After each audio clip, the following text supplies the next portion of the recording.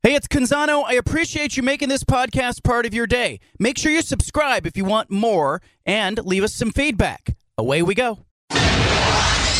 Initialize sequence. Welcome to The Baldcast, a production of John Canzano's Bald-Faced Truth.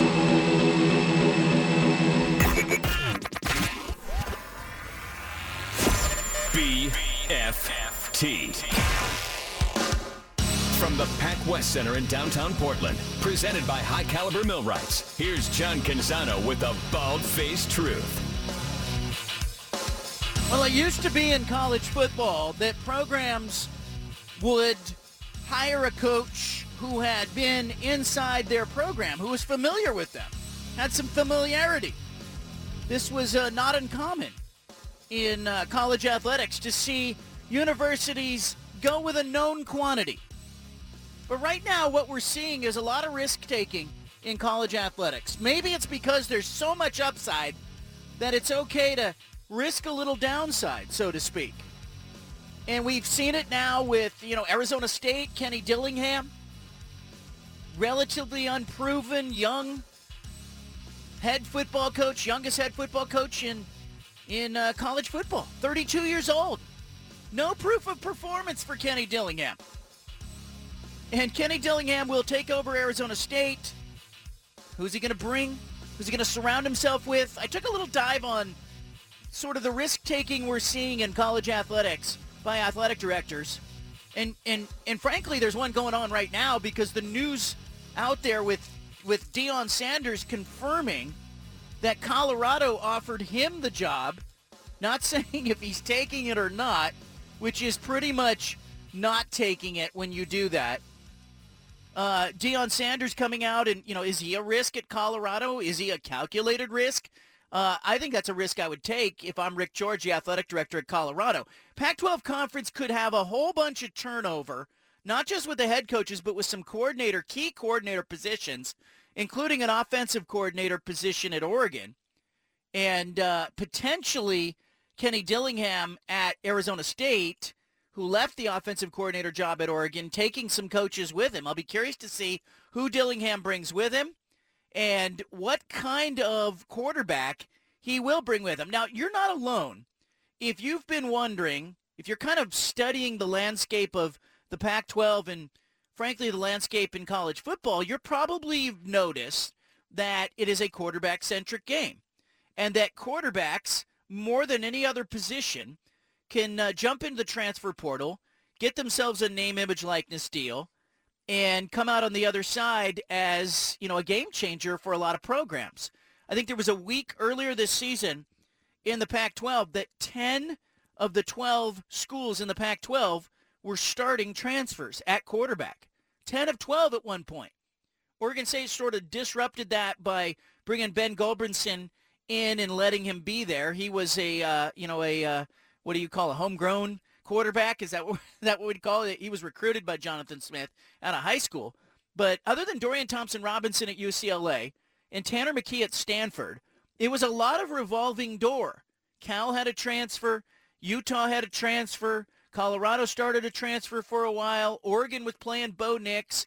USC was playing Caleb Williams. Washington was playing Michael Penix Jr. And I think that the quarterbacks that we're going to watch on Friday in the championship game, Cam Rising at Utah, transfer, Caleb Williams at USC, transfer, might not be the best two transfer quarterbacks in the conference. The best transfer might be Michael Penix Jr. at Washington. And so I'm curious if you have tuned into this. Some of you had. I got a note from Nick Cody, the former Oregon offensive lineman, a couple other listeners, some other coaches around college football going, you know what?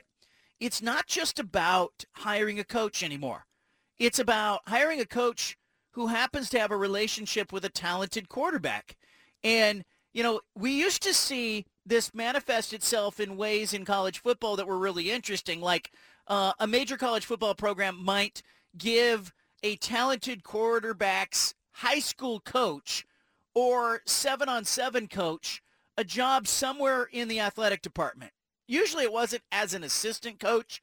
It could be a support staff job. It could be some other job on campus. But it was seen as an inducement or enticement or recruiting advantage to bring somebody who had a relationship with that quarterback to your campus. Now the game has changed so much in college athletics. No longer is the recruiting coordinator just a part of your staff, that like a valuable member of your staff. The recruiting coordinator in a lot of cases has been promoted to the offensive coordinator, has been promoted to the head coach, and we're seeing some younger faces that were normally reserved for the recruiting trail who are emerging as head coaches in college football. I thought about how much has changed. Mike Bellotti, Rich Brooks at Oregon, those were coaches who kind of came up through the ranks, who valued continuity, who had assistants on their staff that, Gary Campbell was on Oregon staff for like 32 years. Like there was continuity in that Oregon staff that was really unusual. Nick Aliotti, Steve Greatwood, even Jimmy Radcliffe, the strength and conditioning coach. There was like just all this synergy and all this carryover from year to year. And now when we look at college athletics, what do we see? We see a revolving door. We see Eric Morris going from Incarnate Word to the offensive coordinator job at Washington State. You see Kenny Dillingham, relatively unproven as a play caller, go to Oregon, have some success with Bo Nix, who he helped bring to Oregon, and then bolt for Arizona State. And I'm now wondering, are any of the current Oregon quarterbacks going to jump in the portal now and end up at Arizona State? Or is it going to be an Oregon recruit that flips and ends up at Arizona State? And I'm kind of wondering, like, if the future of hiring in college athletics is going to be especially tied to the quarterback position. Do you know a quarterback? Have you recruited a quarterback? Are you comfortable with a quarterback? Are you the offensive coordinator who called plays and had a lot of success with a quarterback? Well, all of a sudden, I think you are uniquely qualified to bring that talent to a university. And hell, make no mistake, Mario Cristobal was 27-47 as a head coach before he went to Oregon. Oregon didn't hire Mario Cristobal because they went, you know what, that guy can really coach. They didn't say that. I'm told by insiders in the Oregon program that the calculus changed when Phil Knight decided that there was urgency around he wanted to win. He's 84 years old now. He's getting up there. He has really pivoted towards recruiting and the emphasis in recruiting being important.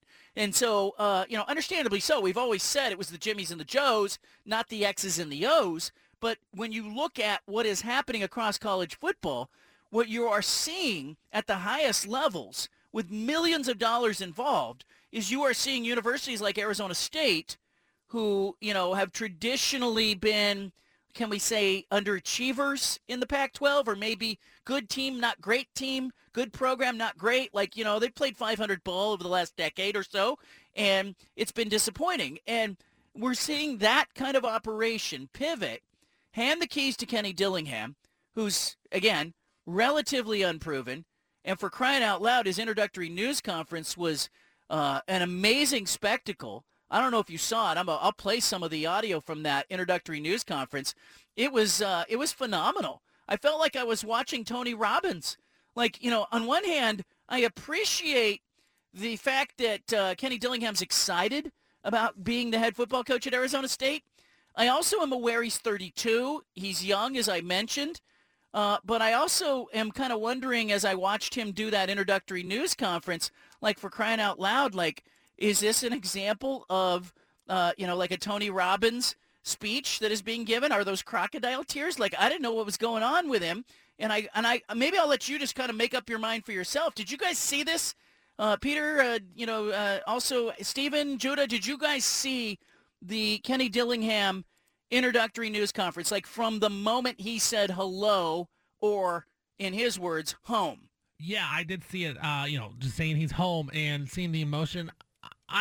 Was it authentic? I kind of bought it.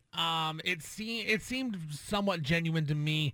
And like you said, I think it's more the fact that he's a young guy and maybe he wasn't expecting to be a head coach this early at a Pac-12 school. And I think that might be a lot of what the emotion's coming from. But it did seem somewhat genuinely authentic to me. I want to play this thing. Go ahead. What do you think? I feel the same way. Like, I just think he's cut in a very intense cloth, so he cares a lot about Arizona State. I'm happy for him, but yeah, it's hard not to smile a little bit seeing the way that he reacted. I was dying because on one hand, it was evident that, he is excited to have the job.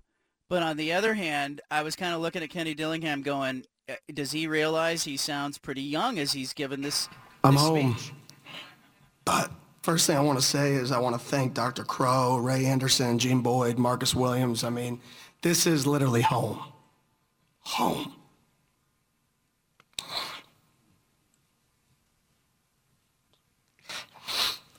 Yes, sir. There's no emotion in football. His wife's been at it all morning, so he had to catch up. So I say that because this place is special. The state is special. The people in this room are special. I got guys in my wedding right there. There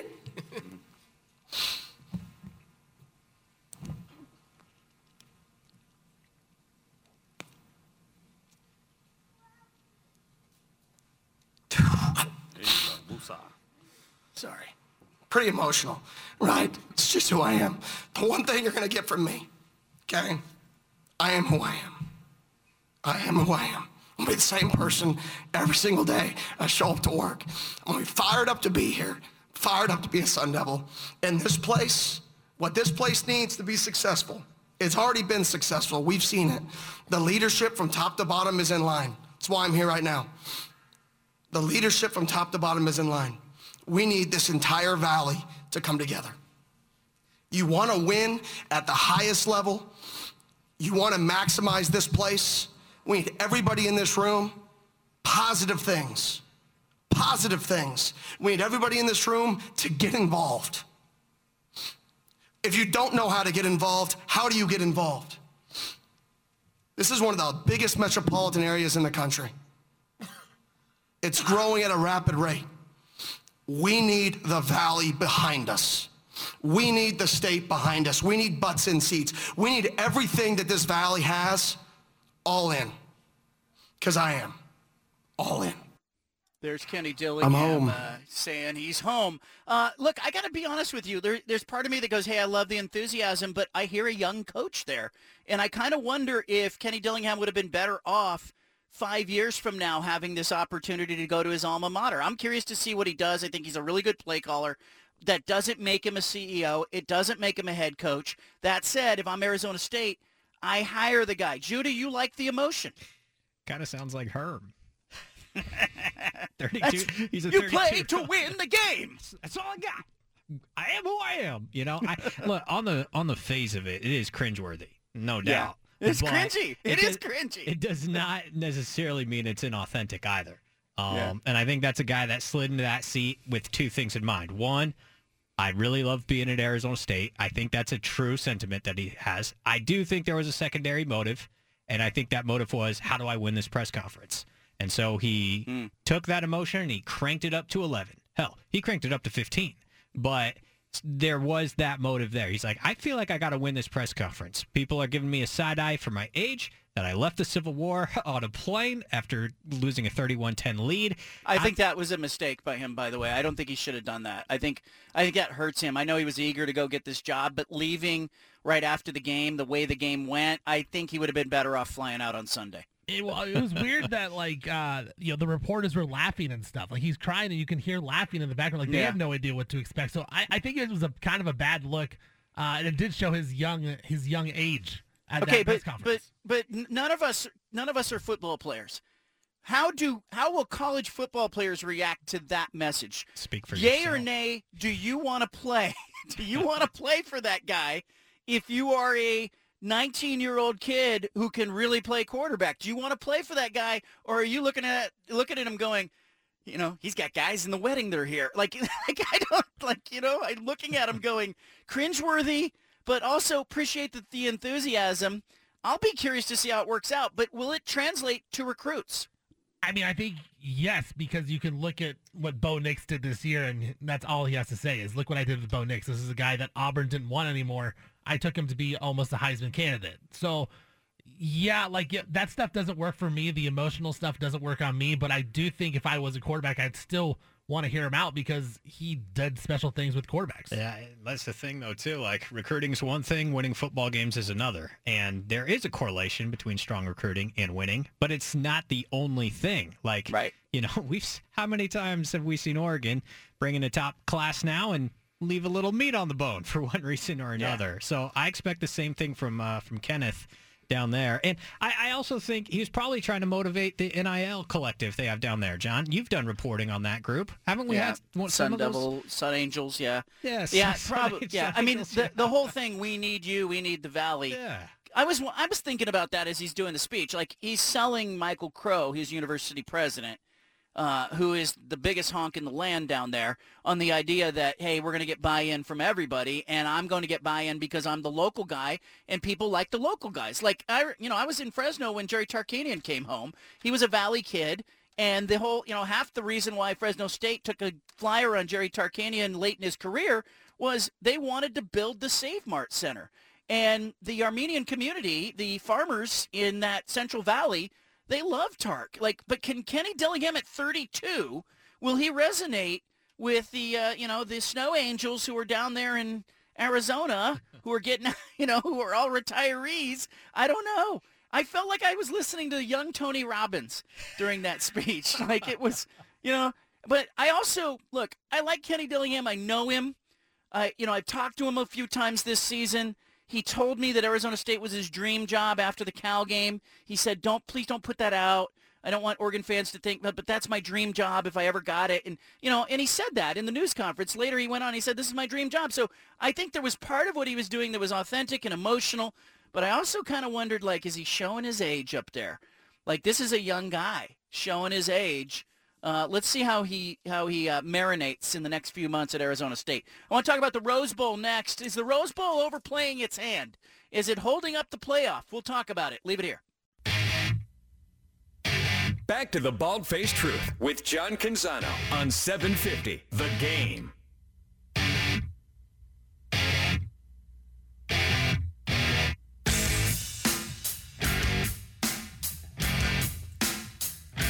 The Rose Bowl is the granddaddy of them all. We know that. Like, I love the Rose Bowl. You love the Rose Bowl.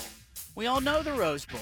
106-year-old, game that is based in Pasadena, California, tethered to the Rose Parade, traditionally featuring the Big Ten champion against the Pac-12 champion. And this year could be the last year that the Rose Bowl has sort of that traditional Big Ten Pac-12 matchup. It could be Washington against Ohio State. It could be USC against Ohio State. Those are the two most likely outcomes, I think. But a story written by Ross Dellinger of Sports Illustrated outlines the idea or the complexity of the Rose Bowl's fit within the expanded playoff.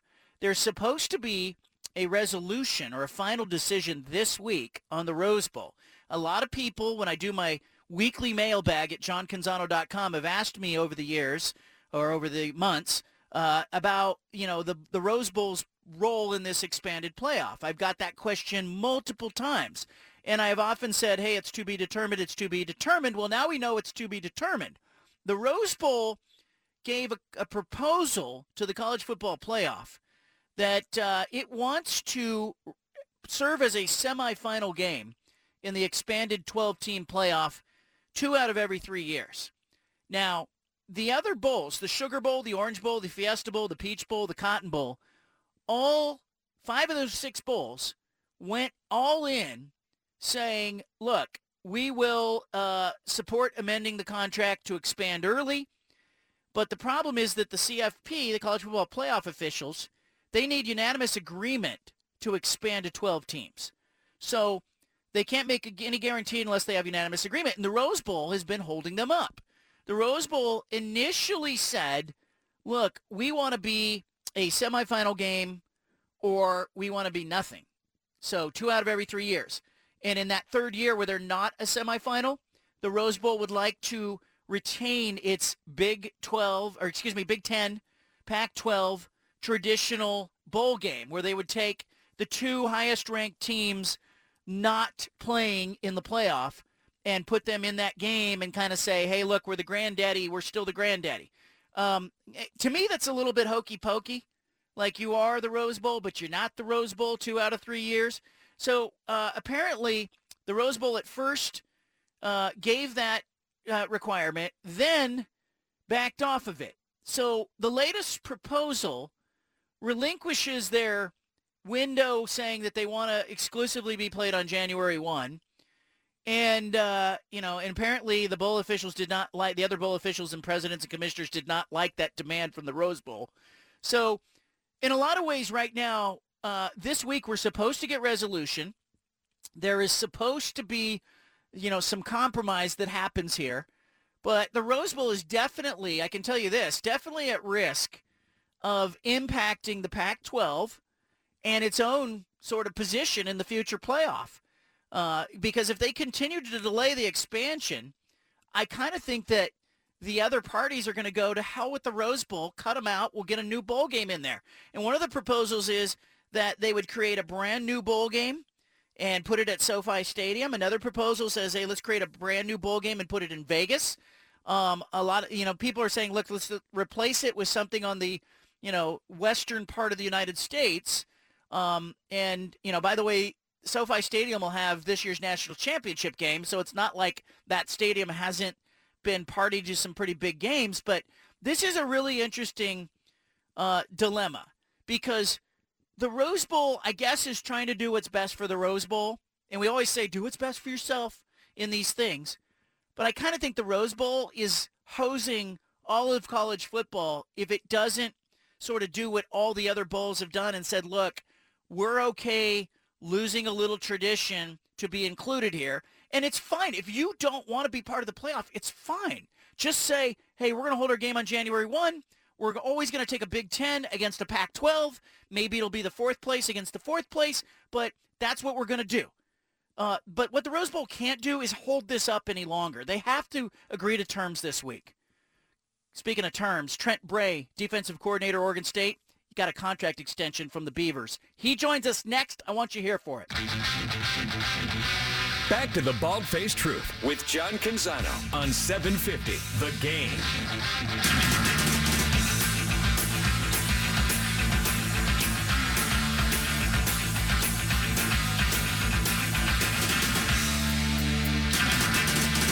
Well, I thought it was a remarkable football game on Saturday. Research Stadium as Oregon State won 38-34, beating Oregon.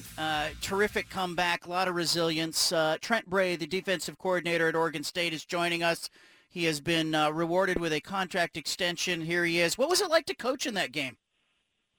It was all sorts of emotions, frustration to joy to just it was fun. It was fun to see those guys keep fighting when things didn't look good and end up making the plays we needed to win at the end. Help us out here because I know, you're a guy who likes to coach from the field. Some coordinators are in the box. But what did you see happening, first of all, from your defensive standpoint as the game sort of turned? What was it that you felt you guys were doing well or maybe Oregon wasn't capitalizing on? Well, we made a couple schematic adjustments to how they were attacking us, and then it really was. We talked about it, on the sideline of, hey, if right now we're doing too many things that self-inflicted wounds, and if we just do our work and we're on our work, then this game's going to end the way we want it to. And the guys did an unbelievable job buying in and going out and getting it done. Yeah, it's interesting that, you talk about schematic changes.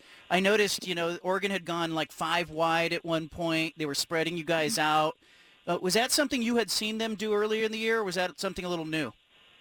That they did a lot against Utah. And then,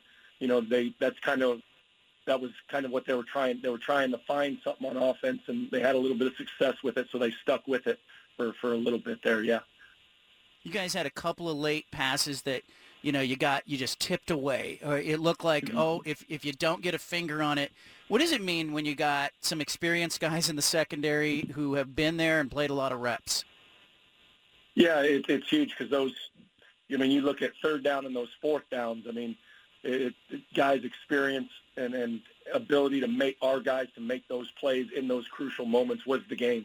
And we kind of talked about, those third, fourth down situations, that they were the difference in the Washington game not going our way. So it was a big point of emphasis for us that we got to get off the field on third down, and that's going to be the deciding factor in this game. It had to be really fun. I noticed your fans, they were jumping over the railing at the end of the game. The players, there was a lot of emotion. As a coach on the field, when you see a team fight through some adversity, maybe some bad calls, definitely some bad calls, some adversity, an opponent that is, a credible opponent, what does that feel like as a coach? It's fun to see. It's fun to watch. The players and really just the joy that they have, and then all the hard work that they put in the season. Then that week, and then to go out there and have that game kind of end the way it did for us was fun to watch them. Trent Bray with us, Oregon State's defensive coordinator. You play at Oregon State. You come up as a position coach. You're promoted to coordinator. Now you're extended with the additional years on the contract. This coaching staff has got continuity. How much of an advantage does that give you guys when you've got Jim Mahalchek and Jonathan and you and Brian Lindgren, and you look around and there's just a lot of continuity that you don't see anymore on some of the staffs within the conference? Yeah, I think it's a great thing. I think it's a great thing for our players. I think you just see it so much. It's hard. Every year there's a new position coach or a new coordinator or a new this or that. I think it's hard for those guys. So I think we view ourselves as a developmental program. We're going to get guys in here and develop them, and I think that's what we saw on the field. A lot of guys that have been here for a long time, that have played a lot of football for us, and have gotten better and better every year, and kind of all put it together this year. Give us an idea as you sort of forecast into next season. I know there's a bowl game, but I'm always looking at your guys, and I'm going, okay, where are the needs? You're out recruiting. You know what you have coming in. What position groups in particular will it be important to get new talent and guys that go to work, into next spring and next fall? Yeah, obviously we're going to lose some defensive backs that have been really good players for us.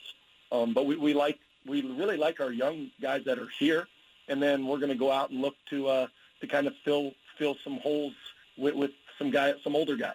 But really encouraged by the last couple classes and the freshmen and sophomores that we already got on our team. So feel good about the players that we have kind of moving up in the ranks after this year. Jack Coletto and Jaden Grant. I want to talk about those two guys because you see them a lot on defense. What does Coletto mean, first of all, in the middle of that defense for you? His ability to do so many things. He's one of our better special teams player. He's a really good linebacker for us, and then he's very productive on the offensive end. So it just, I've never been around a guy like that not only can handle it mentally but can do it physically. So it's impressive to see him do the stuff he does. I was a little worried we weren't going to see Jaden Grant after, his troubles and the injury, but he got there on the field. What has he meant for your defense? He's been huge for us.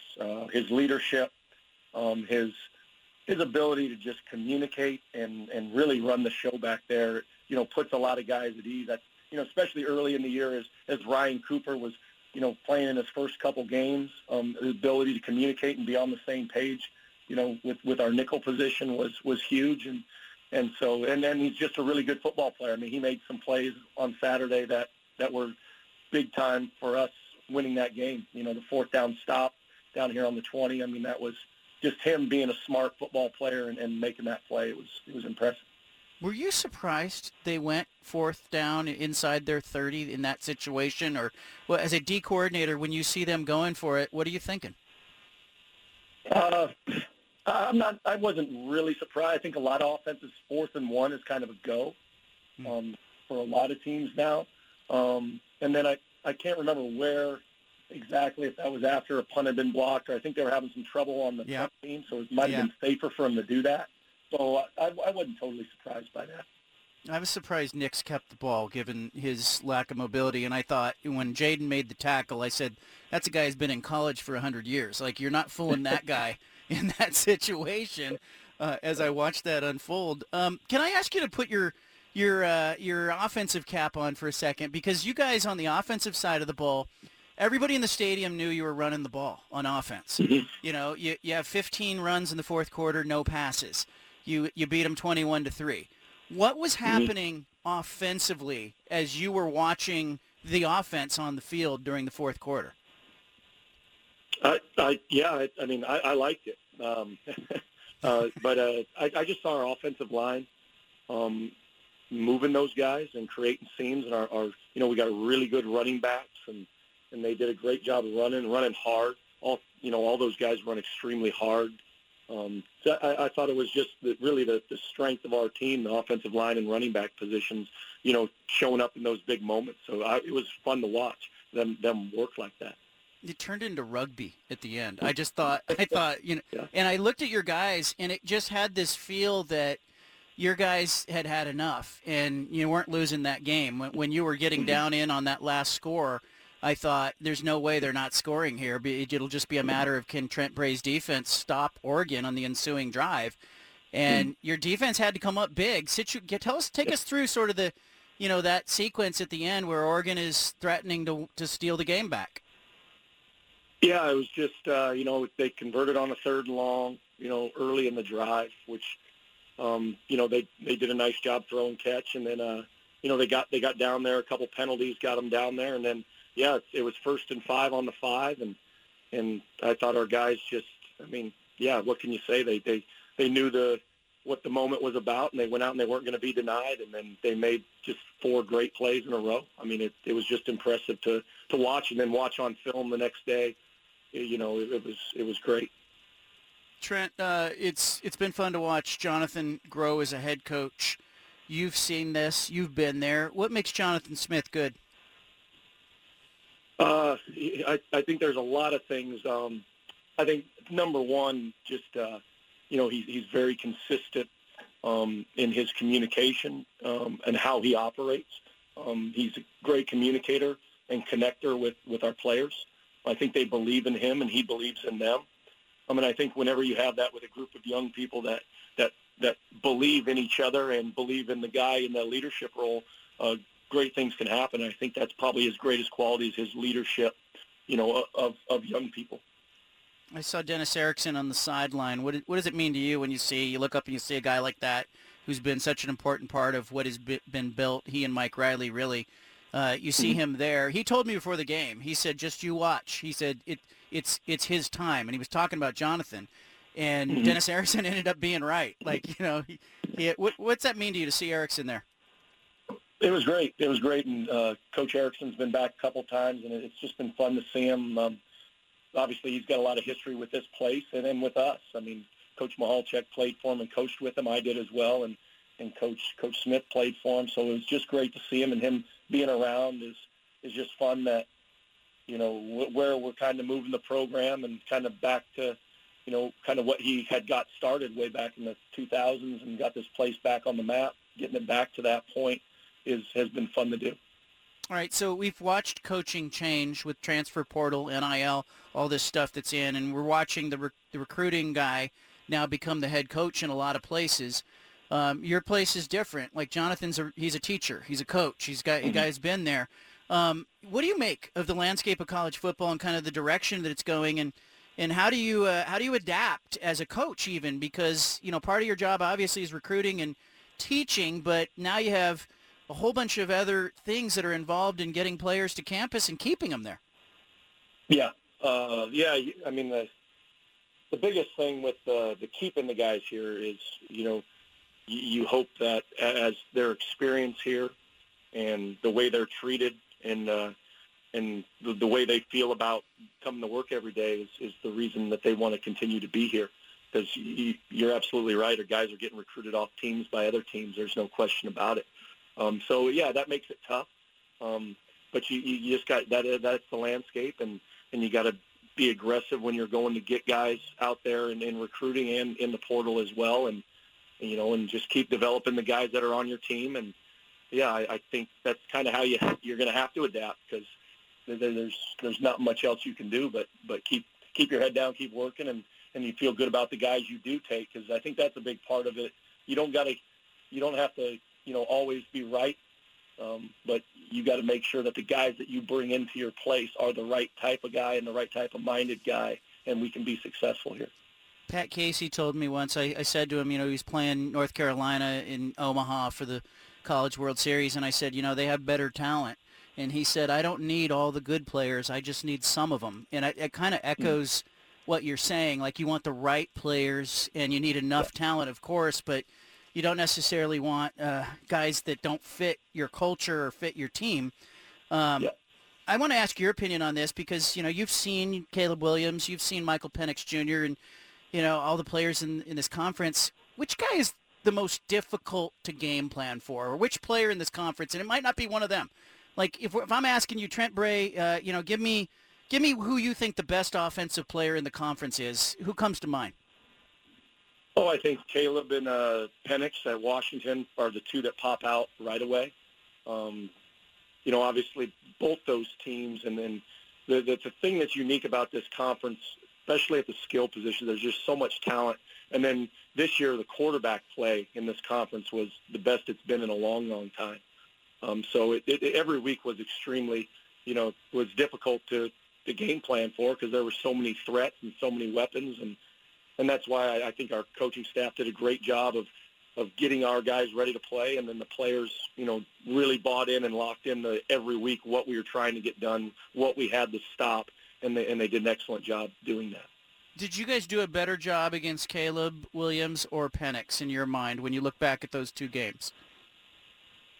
I would say Caleb Williams. I thought we were more disruptive to him probably than Penix. When I look back on it, I'd probably say that. Yeah, you guys you gave him fits, and I had, I left that game going, I think USC is going to lose multiple games, and then as the season wore on, I went, I think Oregon State might just be really good on defense. When did you figure out you guys were good on defense? I knew, when we left spring ball. I felt really good about this group, and a lot of it, not just their talent ability, but the way they just bought into what we wanted to get done. And when you got that kind of extreme buy-in from your players and from the coaches and from everyone in this program, you just had a feeling like, okay, this is going to be the year we're going to step it up on defense and be a reason that we win ball games. And I felt extremely confident for a long time with this group. All right, Coach, before I cut you loose, we see you guys celebrate a win, and then I know pretty quickly it becomes about recruiting and then a bowl game. And, have you had a chance to really absorb the season, a 9-win season? And, given where you guys were just 3 or 4 or 5 years ago, we had a kid call in yesterday on the show who's been a student at Oregon State for 5 years. And he was beside himself going, I can't believe I'm leaving school and my team won 9 games, because you guys were a 2-win team when he was a freshman, and you've done that for a student body. You've made it. You brought some joy to the student body. But do you get a chance to enjoy it, or does it very quickly turn into recruiting time? And then, what happens next? Yeah, there's not much time to enjoy it. Usually about a couple hours after the game, and then you're either moving on to the next opponent, or now you're moving into the recruiting and waiting to see who you got a game plan for in the bowl game. But I had my family here, my dad here over the weekend for the game, and I did talk to him, and he kind of put in perspective for me about, kind of this season and where we've come and all that. So there was a little bit of that after the game, and very proud of what these guys have done here. Yeah, you're a long way from the Hamburg Sea Devils playing football. You deserve the extension. Congrats on that. And, really nice season, regular season. Can't wait to see what you guys do next. I appreciate that. All right. Trent Bray, thank you. There's Trent Bray, defensive coordinator, Oregon State. Really remarkable building. It isn't like Oregon State turned it around from 2-10 to 9-3 in one season. Like, if you want to really study how a program can make steady progress, look at Oregon State over the last 4 seasons. Jonathan Smith is getting a ton of credit nationally, I think, and deservedly so, for being the head coach who has engineered this turnaround. He has taken a program that, Gary Anderson quit. He left. He took off. He said, you can't win here. In fact, I don't think you can win here so badly that I'm going to give back $17 million. I'm out of here. I don't want to coach for another day. He left, and 2-10 happened in Jonathan Smith's first season. I remember him coming on the show. He was just talking about, we want to be competitive. We want to get in games. Now what are they doing? They're winning 9 games. And frankly, look, apologies to Ben Goldbrinson, Chance Nolan, who, tried. But if Oregon State had a quarterback, I kind of think Oregon State would have been 11-1.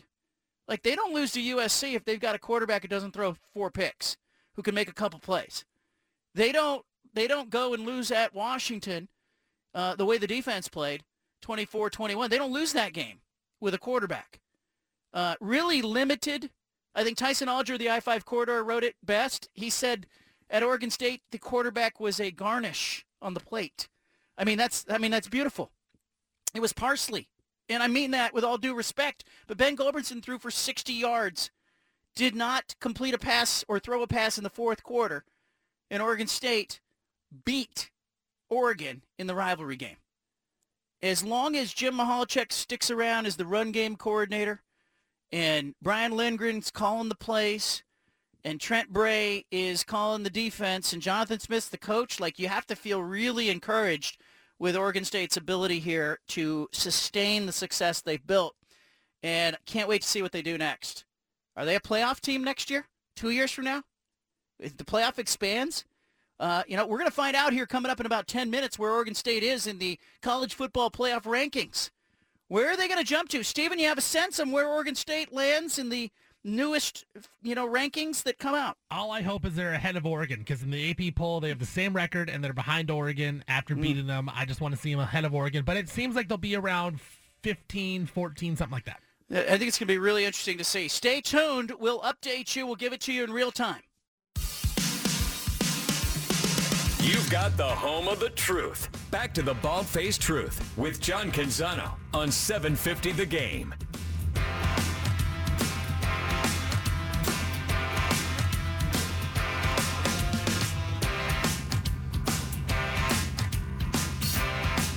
Well, we got the Pac-12 championship game coming up Friday. USC as the 1 seed, Utah as the 2 seed. The conference commissioner, George Kliavkoff, and the football supervisor, Merton Hanks, will be conducting a video news conference on Thursday. Typically, they do it in person in Vegas. Don't know why they're not doing it in person. I'll be in Vegas for the championship game to cover it. You can read me at johncanzano.com. I got a lot of things to write this week. But, guys, what do we need to be asking George Kliavkoff and Merton Hanks on Thursday?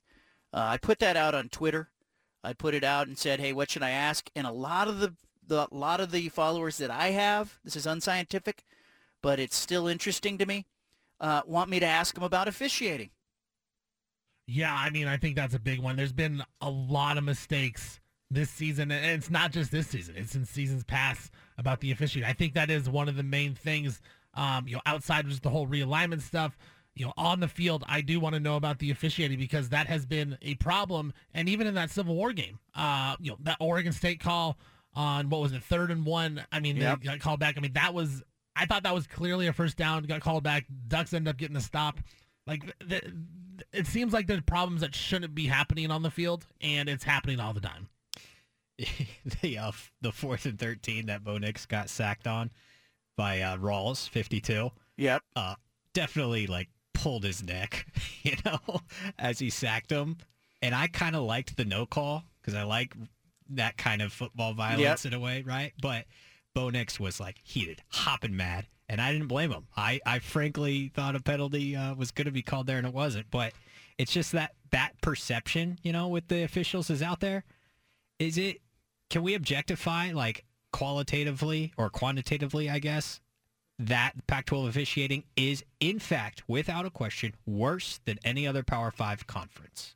It's anecdotal. It's going to be. And I think, the Pac-12 tries to tell me bad calls happen all the time. They don't go on the record with it, but the Pac-12 officials who talk to me, and I talk to them at games, will come up to me and go, hey, you're being too hard on us. But I've had Pac-12 officials also bend my ear when I'm on the sideline before a game. I've had several referees come over and say, hey, you're being mean to us in print. And I'll go, you guys are struggling out here. And they'll go, hey, you know what's happening? And then they tell me.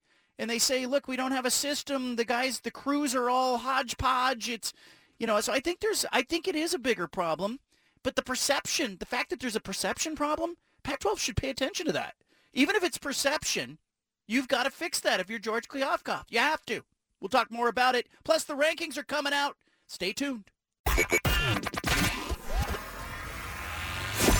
BFFT. From the Pac West Center in downtown Portland, presented by High Caliber Millwrights, here's John Canzano with the bald-faced truth.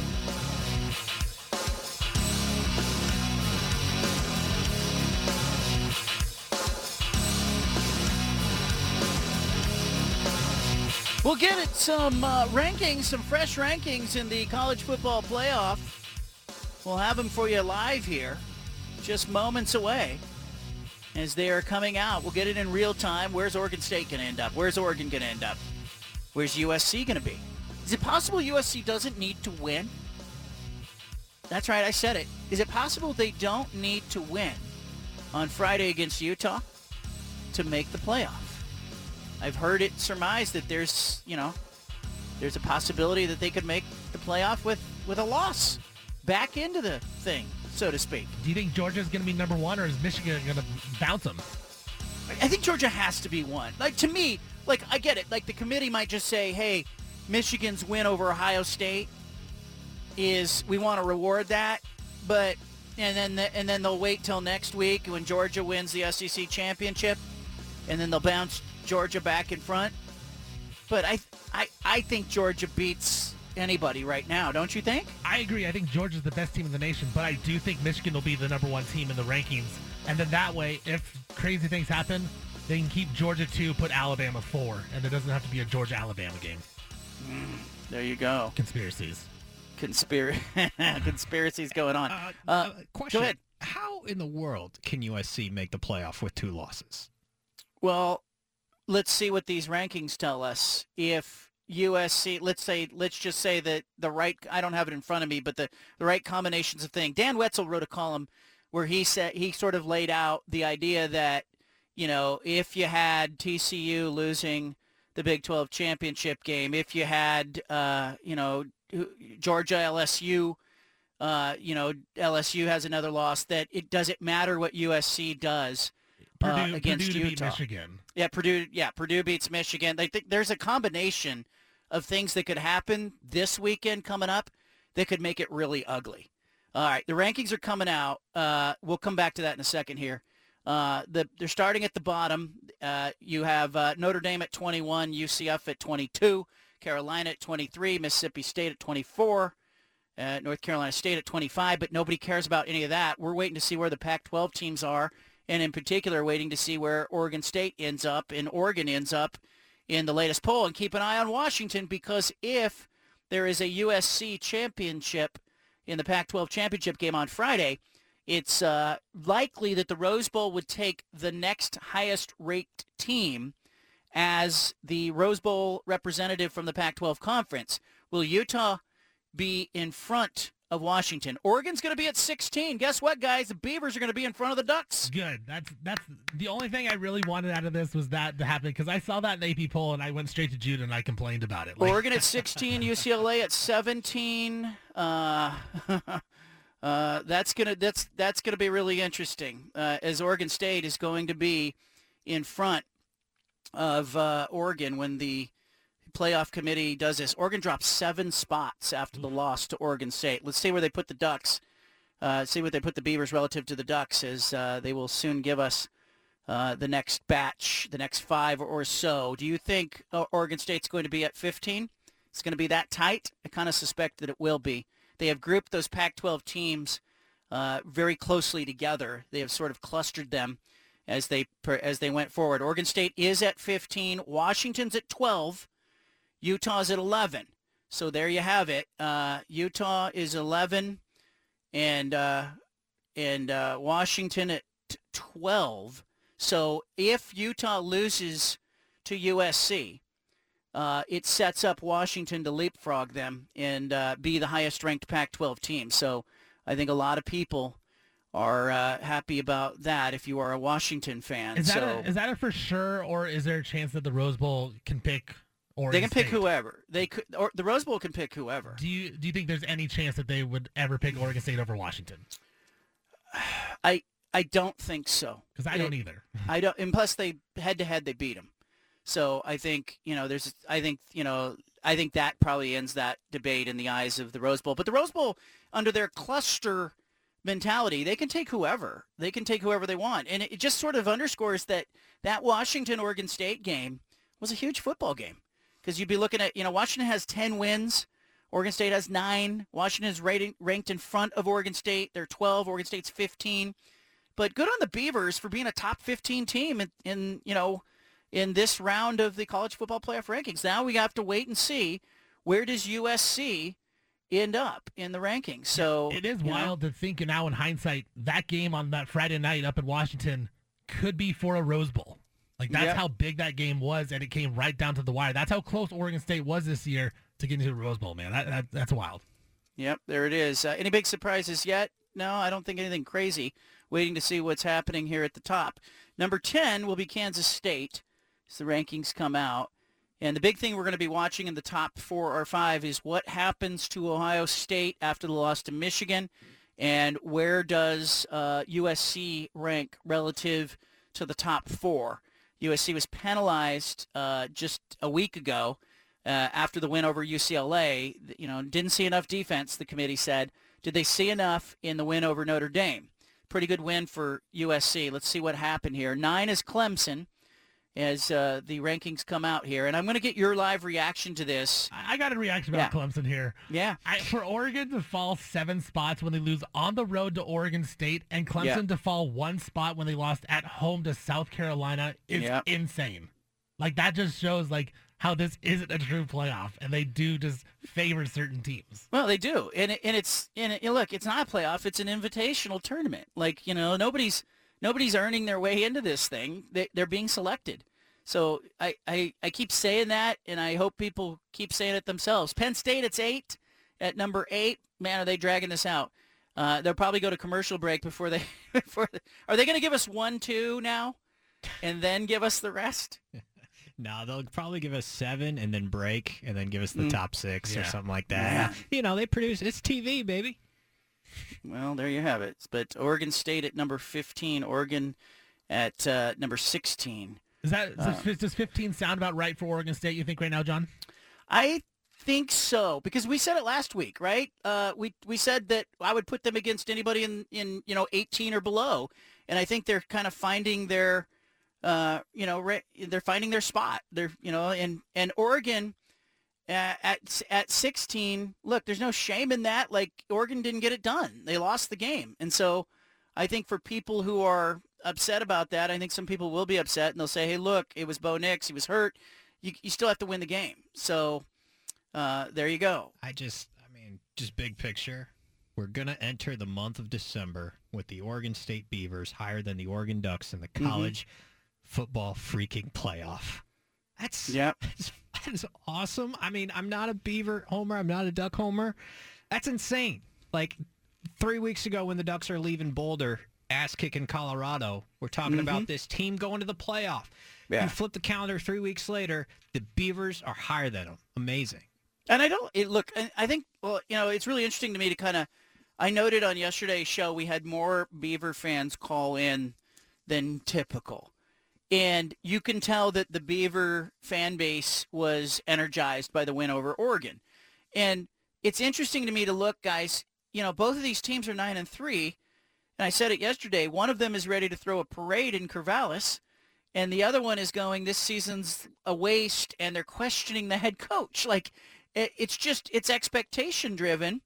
And I kind of will remind, I just want to remind Oregon State fans as they're watching the Oregon fans, look, you can become a victim to your own success if you don't kind of keep your feet on the ground. And I think Oregon fans got swept up in sort of the hysteria of, are they a playoff team?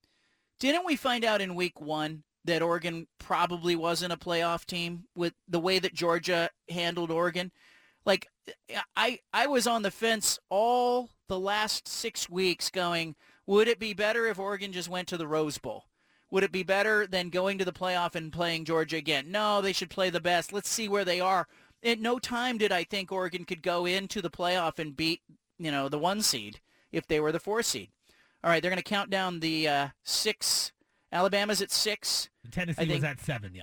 Tennessee was at 7. Where's USC going to be? At 5 or 4? Gotta be 4. I think they're going to jump. I think they're going to be 4. I think they'll be 5, so that beating Utah would get them in. Let's see where they fall. Ohio State at 4. Ohio State at 4. USC at 5 is going to. I think Ohio State will be at 5. And USC at 4. I changed that with Judah because Ohio State beat Penn State, who is 8 in these rankings. So I think they stay in at 4. That win over Notre Dame, I think you're gonna see a reward for it. Let's see, a win versus a loss. Let's see what happens to Ohio State. Who will be 5th? Ohio State's at 5. I think USC is going to be number 4. You guys were right. They're going to be in. Fight on. Fight on's going to be there at 4. It is. I think. Really interesting. I'm ready to tweet it. There it should is, I just tweet it or should I wait? You're good. Yeah, USC. Should I tweet USC as number 4? You can. No, I'm waiting to see it. And I don't want to be that jackass who jumped the gun. And there's USC at 4. You don't want to be on freezing cold takes there. Have you ever been on freezing cold takes? No, but if you're in this business long enough, you're going to say something. You're going to tweet something or say something that's going to be wrong. Like people always go, "Oh, you said you picked this game." Well, of course, if I was 100%, I wouldn't be writing a column and being on radio. Like I'd be in Vegas with a 1-900 number. Christian Horny Toads are at 3. There you go. So USC at 4, it gets really interesting here. I actually don't think they stay at 4 if they lose to Utah, but there is a scenario where a certain combination of things would happen that would put them there, and it would be ugly if you had everybody in the top 4 lose, and some of the teams below them lose, because right now you have Georgia at 1. You need Georgia to win. Okay, you need Georgia to win. You need Michigan. What would happen if Michigan lost in the Big Ten championship game? They stay in the top 4? Yeah, because they beat Ohio State. Like, you couldn't put Ohio State over them. No. And if TCU loses, they out of the top 4? Yeah, they beat out just because they're not going to get respect anyways. Yeah. But Bama would be over USC. A 2-loss Alabama would be over a 2-loss USC. 2-loss USC or 2-loss Alabama? I don't know. The thing is everyone's going to shoot to not be number 4 because you don't want to play Georgia, who's at number 1, right? So, like, if you're USC... I actually want to see USC play Georgia. I do, too. Like, as a fan, I want to see that. That's the game I want to see. If I was a USC fan, though, I want to be number 3. I think USC has a much better chance against a Michigan team than a Georgia team. There you go. Oregon State at 15, USC at 4, Utah at 11, Washington at 12. So here's the takeaways for the Pac-12 fan bases. USC fan base ecstatic being at 4. Utah's fan base at 11 doesn't really matter to them. They're not a playoff team. If they win the Pac-12 championship, it puts them in position to go to the Rose Bowl. If they lose, they're going to get leapfrogged by Washington, and they're not going to go to the Rose Bowl. Washington will be in front of them in the rankings and have a 10-win season. They'll only have 9. So I think Washington fans at 12 are probably really happy. Oregon State at 15 is interesting because let's just say hypothetically there's some chaos in front of Oregon State. The bowl projections there for Oregon State are getting interesting. I think they have moved out of a Sun Bowl, guys. So there you go. I mean, don't have to go to El Paso. I mean, Washington could be a top 10 team heading to the Rose Bowl. I mean, we talked about before the start of the year how that could be a sleeper team, and they really have fulfilled that this year. Like, they've been great. And what a season for those guys up in Seattle. All right, I want your phone calls, your reaction. Oregon State, UCLA. Oregon's got to be disappointed being at 16. They were so much higher all year long in UCLA there. But it really does make, like, look, here's Oregon State's season. You know, the 3 teams they lost to in the Pac-12 are all in front of them in the rankings. And USC probably was a winnable game. And Washington was a winnable game if they have a quarterback. I think it's just really interesting to kind of see where Oregon State is. And I said this before the Civil War football games. I really do feel like these 2 programs are in good hands. I think if Dan Lanning and Jonathan Smith both stick around, I think Oregon and Oregon State are going to find themselves in these rankings. in an expanded playoff for the foreseeable future. Keep an eye on that. Leave it here. You got the BFT statewide. Back to the Bald-Faced Truth with John Canzano on 750 The Game.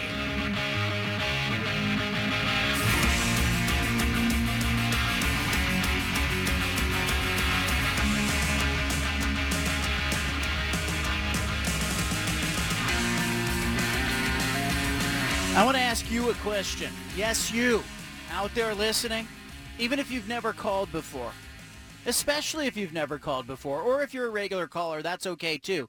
I want to ask you a question when it comes to Friday's Pac-12 championship game. I want you to tell me whether or not you're rooting for USC. It's a simple question. Are you rooting for USC? If so, why? Are you rooting against USC? Tell me why. I want to know. 503-417-7575.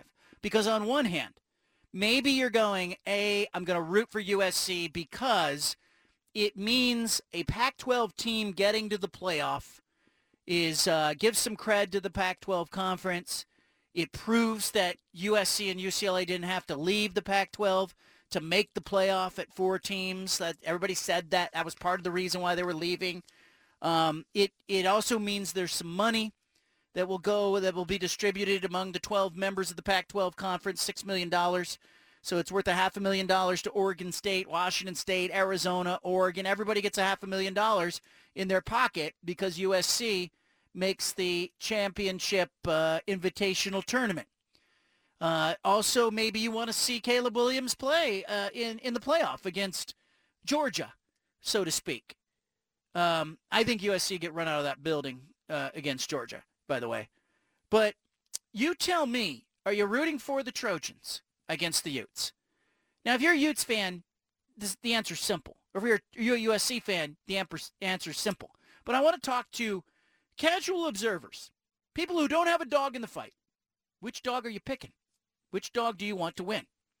503-417-7575 is the number. If you're rooting for Utah because you don't want USC to win the Pac-12 championship because they betrayed the Pac-12 by, agreeing to go to the Big Ten, I want to hear from you. 503-417-7575. Judah, who are you rooting for and why? So I don't like this about myself, but I am rooting for USC, and it's for the TV product only, really, for me. Like, it's one of those things where it's like I'm resigned to rooting for USC because I don't really like Utah. I really respect Kyle Whittingham, but I don't like this Utah team. This Utah team doesn't do much for me outside of Clark Phillips. Like, Tavion's gone through a lot. I know that, but he wasn't very good when he finally played, the other night. Rising's been tough, but, I'd rather see Caleb in the playoff and just see what happens rather than, I'm just pissed off at USC for their Pac-12 departure. So I'm kind of resigned to the Trojans. So there's no, this is more about what you want to see in the playoff, less about their, I want the money in the pocket for the rest of the Pac-12. Yeah, because I know the money thing, but as a fan, what does money really mean to the conference from a fan perspective? Like, good for the conference, but it's not worth, crying about. Let's get Scott Barnes on line one. Say, hey, $500,000, yes or no? You want? And he'll be like, yes. That pays for a feasibility study. So let's go to the phone line. Steven, what do you think? I'm rooting for USC, and I think really, it's because I want to see. I think it's a better matchup, and I don't want to see Alabama back in the playoff or Ohio State. I want to see someone new. I think it'll be a fun matchup between Caleb Williams and Georgia. But I will say this, John, just like I'm not an Oregon fan, like I've said, I'm more of a fan that likes to see Oregon lose than to see the Oregon State Beavers win. Like, I think it's funnier. I think it's funny when a team like USC, with all their, their machoism and their confidence, get absolutely destroyed. And I'm agree with you. I think Georgia would destroy them. So I think it would be funny in that sense that we get someone new, but then they go and they lose by 35. And they get in there and they get shown how far away they are. Though. Wouldn't that be? I don't think it would. No, because they're not even in the conference. They're in the Big Ten. I think Georgia's going to do that to a lot of teams. That would be the problem. People would be like, oh, my goodness, like the Pac-12 is going to be so bad. Their best team from 2 years ago sucks. Okay, so maybe what you want is you want USC at 3. You want them to beat Michigan, and then they advance to the championship game and then get beat 55-14. No, I don't want USC to win. I don't want that. Yeah, I want a better national championship game. So. I'm really threading the needle here. All right, let's go to the phone lines. 503-417-7575. Mike is in Vancouver. Mike, who you rooting for and why? The Utah Utes. They're a Pac-12 team. Those other two teams have left our conference as far as I'm concerned, and I don't care if they win anymore. Yeah. There you go. Just like that. Yep. I would root for the Ducks, even though I'm a Coug, if they were going to the national title, because they're still a Pac-12 team. Yeah. So you like we got to come up for a name for like the 10 holdovers, the Magnificent 10. The Pac-10. I don't know. The Pac-10, Colorado, I think, would be good. Colorado's in there. You can't call them the Magnificent 10. Let's go to Jackson, who's in Boise, Idaho. Jackson, welcome to the show. Who are you rooting for? Yeah, I'm rooting for USC, and I like what you guys are saying about how we want them to play Georgia.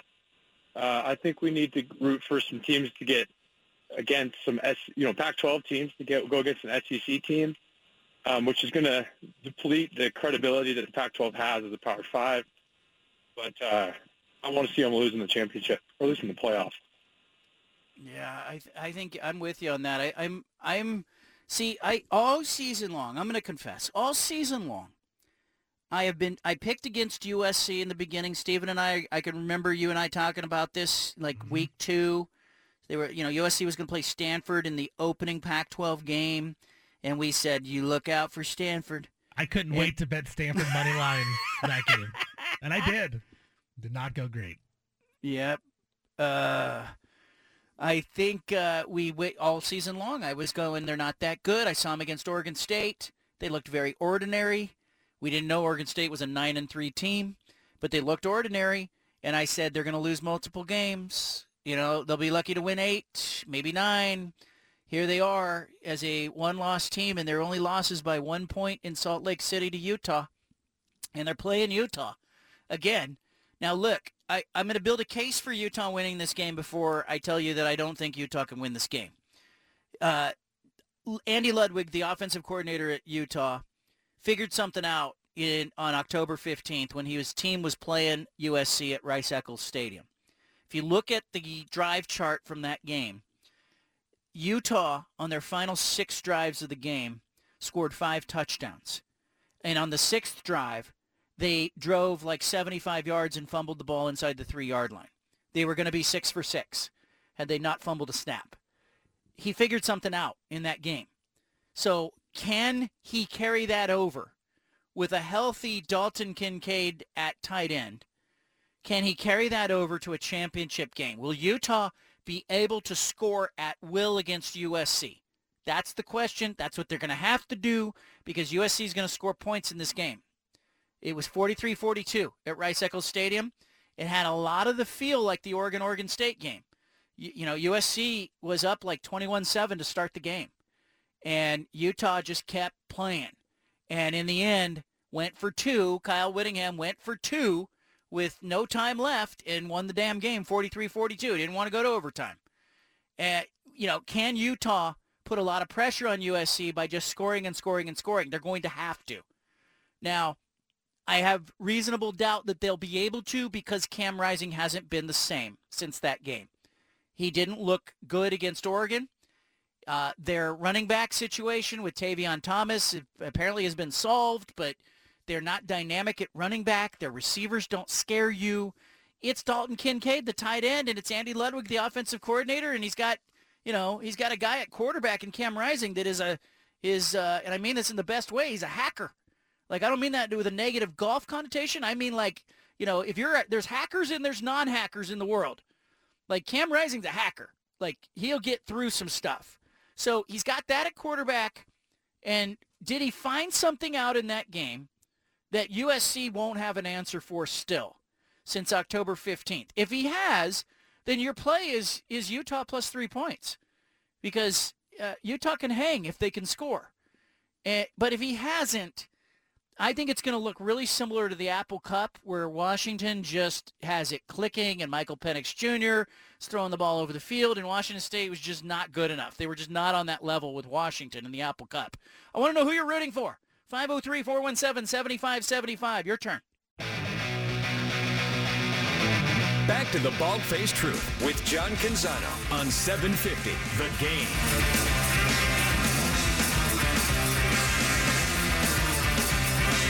Who are you rooting for in the Pac-12 championship game? Your heart? What does it say? What does your head say? Dan Wetzel, columnist at Yahoo Sports, friend of this show, wrote a column today, and he said that it should be Georgia, Michigan, TCU, USC today when the rankings come out, and he said, and it should be them forever. His point is Georgia, Michigan, TCU, and USC have all earned the right to play in their conference championship game. Ohio State, 5, Alabama, 6, have not. And his logic is, why should we reward the teams that don't make the conference championship game and get to sit home by allowing them to leapfrog teams that have earned the right to play another game? Let's kick that around for a second. Do you get the logic there? Steven, do you get the logic? Judah, do you get the logic when it comes to that? Yeah, I mean, it makes a lot of sense. We talked about this a little bit. Once Alabama lost to LSU, we knew they weren't going to the SEC championship game, and that might benefit them in the long run if some teams lose, which is not fair, right? Like, I think you should be awarded for getting to the conference championship game and ultimately winning it, but at least getting to that game, you have to play that extra game. It's just like the Pac-12, how they play 9 conference games, and that's always the downfall of the conference. Someone is going to lose in those 9 games. It's very hard to go undefeated. And so just to play this conference championship game, you get one more extra game. Yeah, it can help your resume, but it can also hurt you because you're going to play a good team. It could only hurt you. Like for USC, in USC's case, it can only hurt USC. And TCU and USC in particular could really be hurt if they lose this game, and they gain nothing by winning the game. There'll be a playoff team. And so I guess Wetzel's point is, look, after 12 games, the committee believed that an 11-1 USC has proven itself worthy of a playoff spot, more worthy than Ohio State and Alabama. And it's not logical to ask USC to play a 13th game to prove its worthiness over Alabama and Ohio State again, who happen to be sitting home because they didn't make their conference championship game. You're basically punishing USC for winning its division and playing the conference title. Yeah, I don't know. I mean, what about the eye test? I mean, what if USC loses to Utah? Are you going to actually say, that team earned the college football playoff because they got there to the Pac-12 title? I think it's really interesting. The argument is sound if every conference is created equal. But as much as we love the Pac-12 and we got 6 teams in and quarterback play is so good and all that, like, we know not every conference is created equal. What if USC said, we're not going to play this game? We're not going to play Utah that'd be sweet. On Friday. That'd be so good. We're not going to play. We don't feel like we have anything to prove. We're going to rest Caleb Williams. We're sitting in the 4th spot. We're not going to play. Oh, and by the way, we're going to the Big Ten next year instead of 2024. Yeah. Are they allowed to do that? I don't know. Mark's in Eugene, though. I want to know who he's rooting for, what he makes of it. Mark, what's on your mind? Well, I'm thinking that USC should win, because if they win, then everybody else behind gets a better bowl, right? In theory, yes. If they lose, though, they probably go to a New Year's Six bowl anyway, so it probably doesn't affect everybody else, but it could affect teams. It could affect the final college football playoff ranking, and it could affect the perception of teams. But I think no matter what, I think the Pac-12 is going to have either USC in the playoff and Washington in the Rose Bowl, or they're going to have Utah in the Rose Bowl and USC in a New Year's Six bowl game. How about that? Yeah, that makes sense, though. I would feel like, but USC just can't get blown off the field, because that would be the only situation where they might not get a New Year's Six. Yeah, I don't think they would be. Because the competition's going to be Alabama and Ohio State, but Ohio State will go to the Rose likely no matter what. By the way, anybody believe Ohio State's going to Ohio State's not going to want to be in the Rose Bowl? I think Washington's going to win the Rose Bowl. I think Washington's going to go to the Rose Bowl and encounter an Ohio State team that's going, we were here last year. We don't want to be here. We wanted to be in the playoff. That was the same dynamic last year. Ohio State got rocked by Michigan. They went to the playoff. They played Utah, and no defense showed up, but it was a classic Rose Bowl, and Ohio State won it. I think you're right. I think Washington would beat them. I think Washington could beat them. I do, but Washington's defense isn't so hot either. So, do you think Washington could beat USC right now? Yeah. I do. I think Washington would beat USC if they played. Play the over. But yeah, are you not buying the USC defense yet, John? Because they've been a lot better. No, I think Notre Dame scored 15 points against Stanford. Yeah. Come on. Mike's in Aloha. Mike, welcome to the show. Hello. Yeah. You're on. Hey, I think Utah's going to win because I don't want Lincoln Riley to win his first year as a USC coach. It's obnoxious, isn't it? Yes, it is.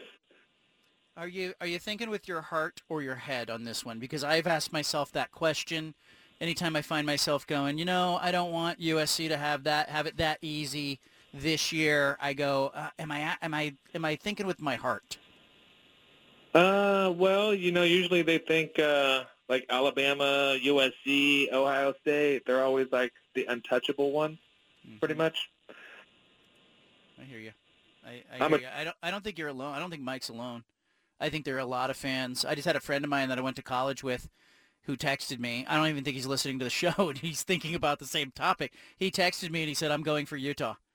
And I think there's a lot of people out there that would like to see Utah win because it would be like, hey, it's not USC and Lincoln Riley, but look, do you want a playoff team or not? Do you want the perception in 2 years when USC goes to the Big Ten for people to go, they had to go to the Big Ten to get to the playoff. They couldn't get there in the Pac-12.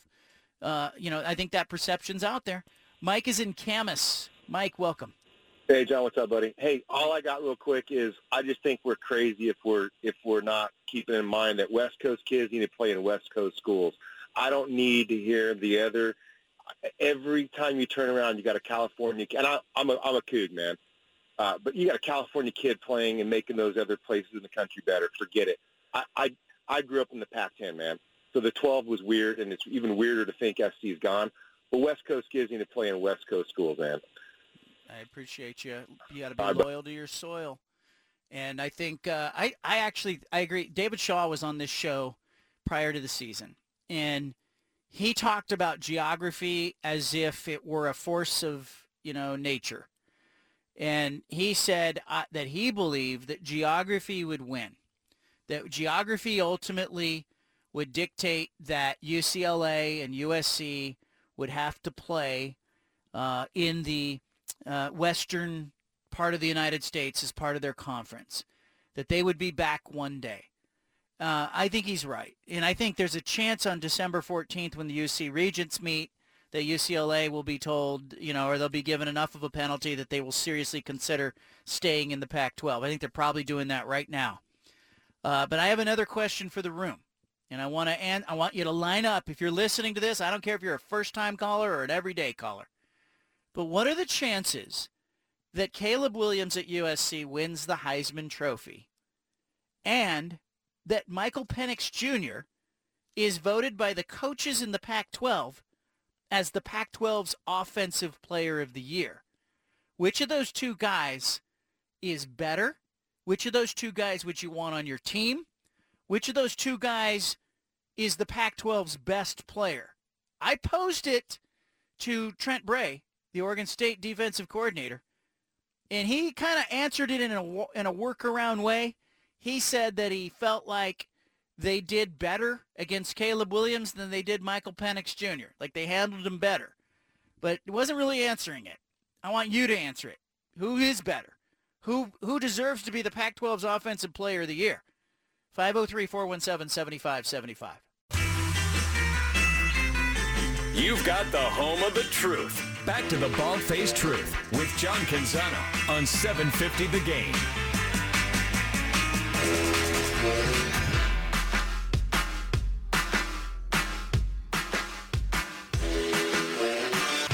are the chances that USC quarterback Caleb Williams wins the Heisman and that Washington quarterback Michael Penix Jr. is voted Pac-12 Offensive Player of the Year?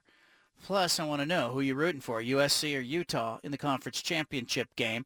And if you're an Oregon fan or an Oregon State fan, can I give you a third thing to think about here? You can call in on any of this stuff. But if you're an Oregon State fan, you have to be thinking about the win over Oregon in the rivalry game, the Civil War game, as more than just a win in a given season. You have to be thinking of it as a pivot point for your program. Like, Jonathan Smith has got some trajectory. He's got some momentum. He's getting a lot of players back next season. Like, it's not unthinkable that Oregon State could be headed to, a 9 or 10 or 11 win season next year. It's not unthinkable in the Pac-12. Meanwhile, at Oregon, are you concerned about Dan Lanning, or do you look at year one and go, hey, he went 9-3. You expected some growing pains. They will reload. They'll hire an offensive coordinator. I think that's a really important hire for him, and they will be fine when he gets some of his defensive players. Like, how are you sort of, I guess 72 hours later, looking at Saturday's loss to Oregon State? I want to throw those three things at you. Michael Penix Jr., Caleb Williams. Who's the Pac-12 Offensive Player of the Year? Who you rooting for in the Pac-12 title game? And or how you feeling if you're a Duck fan or Beaver fan about next season? 503-417-7575. Let's go to the phone lines. Let's start with Connor, who's in Portland. Connor, what's on your mind? Penix gotta be the Pac-12 Player of the Year. Man, if we wouldn't have lost to ASU, God, we would have been just ready to lose to Georgia. Zing. Yeah, Washington's loss to Arizona State is, I think it's the most puzzling loss of the season. Guys agree with that? Like, I can explain Utah losing at Autzen Stadium to Oregon. I could explain Oregon losing to Washington. I could explain Oregon losing to Oregon State. I can explain Oregon State losing to Utah badly. I can explain Oregon State losing to USC. I can explain, you can explain USC losing at Utah. I can't explain Washington losing to Arizona State. Yeah, you're right. I'm racking my brain over here trying to think of what that's by far the craziest loss, because it was coming off the firing and Arizona State hadn't looked good those first couple games. So, yeah, that is wild to think about. Washington, how good they are right now, going on the road and losing to Arizona State the way they did. Puzzling. Francisco's in Chehalis, Washington. What's on your mind, Francisco? Hey, USC is much healthier than the time they played Utah. They had 7 or 8 injuries players, but that wasn't a big concern to us. I've been an SC fan since 1970, alumni. Last time, in regard to William, I think he's only a sophomore, and USC has some momentum to run to the playoff. And also, if he wins the Heisman, that he might be the second quarterback that might replicate Archie Griffin. Most people, your listeners, don't know, are much younger than I am. Griffin got 2 Heisman, and Williams is only a sophomore, still learning. He had a big maturation from Oklahoma, so we'll see. So we'll see. Right on. I mean, I get what you're saying, but I think, transfer portal, let's see who's there. Let's see who's healthy. Let's see, Caleb Williams, I think he's a really good player, and it's a quarterback-centric game. And I think if USC doesn't have him, obviously I think they lose several games. But I could say the same thing for Washington. I could say the same thing for Washington State. I could say the same thing for Oregon. We saw what happened to Oregon when Bo Nix got hurt. Not the same team. Bob's in Milwaukee. Bob, go ahead. Well, I'm a Duck fan, and at the beginning of the year, we had 9-3 expectations, and guess what? We have 9-3 results. Yeah. So for a lot of Duck fans, so I think it's been a good year, and looking forward to what Dan Lanning has in store for next year. And as far as offensive player of the year, I'd have to give it to the offensive line of Oregon State. They opened holes, especially on the Ducks. Yeah, they blew Oregon off the ball in the rivalry game. I mean, I think it was phenomenal. Guys, I have 3 candidates for the weirdest game of the year. Okay, I want to tweet this out, and I want you to tell me if this is poor form or not. Candidate number 1 for weirdest outcome of the Pac-12 season: Arizona State over Washington. Candidate number 2, Arizona over UCLA. Candidate number 3, Stanford over Notre Dame. Yeah, I think those are probably the 3. I mean, because Eastern Michigan, Arizona State, would you put that in there as well? I mean, that would be the only other one. No, because Arizona State ended up being bad, so you can see that happens to bad teams. You know, sometimes the small college teams, mid-majors or less, will win those games. But the other one, is Stanford in that conversation with the Stanford win over Notre Dame? Is that even on par? Is that a hard one? No, I think that's a good one because Stanford was really bad this year. I think about if they would beat Oregon State. I think that one could have gone up there because this Stanford team offensively wasn't good, and they put up 27 against that Oregon State defense. Like you said, they only scored 15 against Notre Dame or whatever. Yeah, I think that should be in the top 3. Yeah, and the fact that Notre Dame is a good team apparently, which at the time of the Stanford loss, we thought they were a garbage fire. And I know they had QB injuries and a lot of different injuries, so they were a different team when they lost to Stanford. They were a different team when they almost lost to Cal.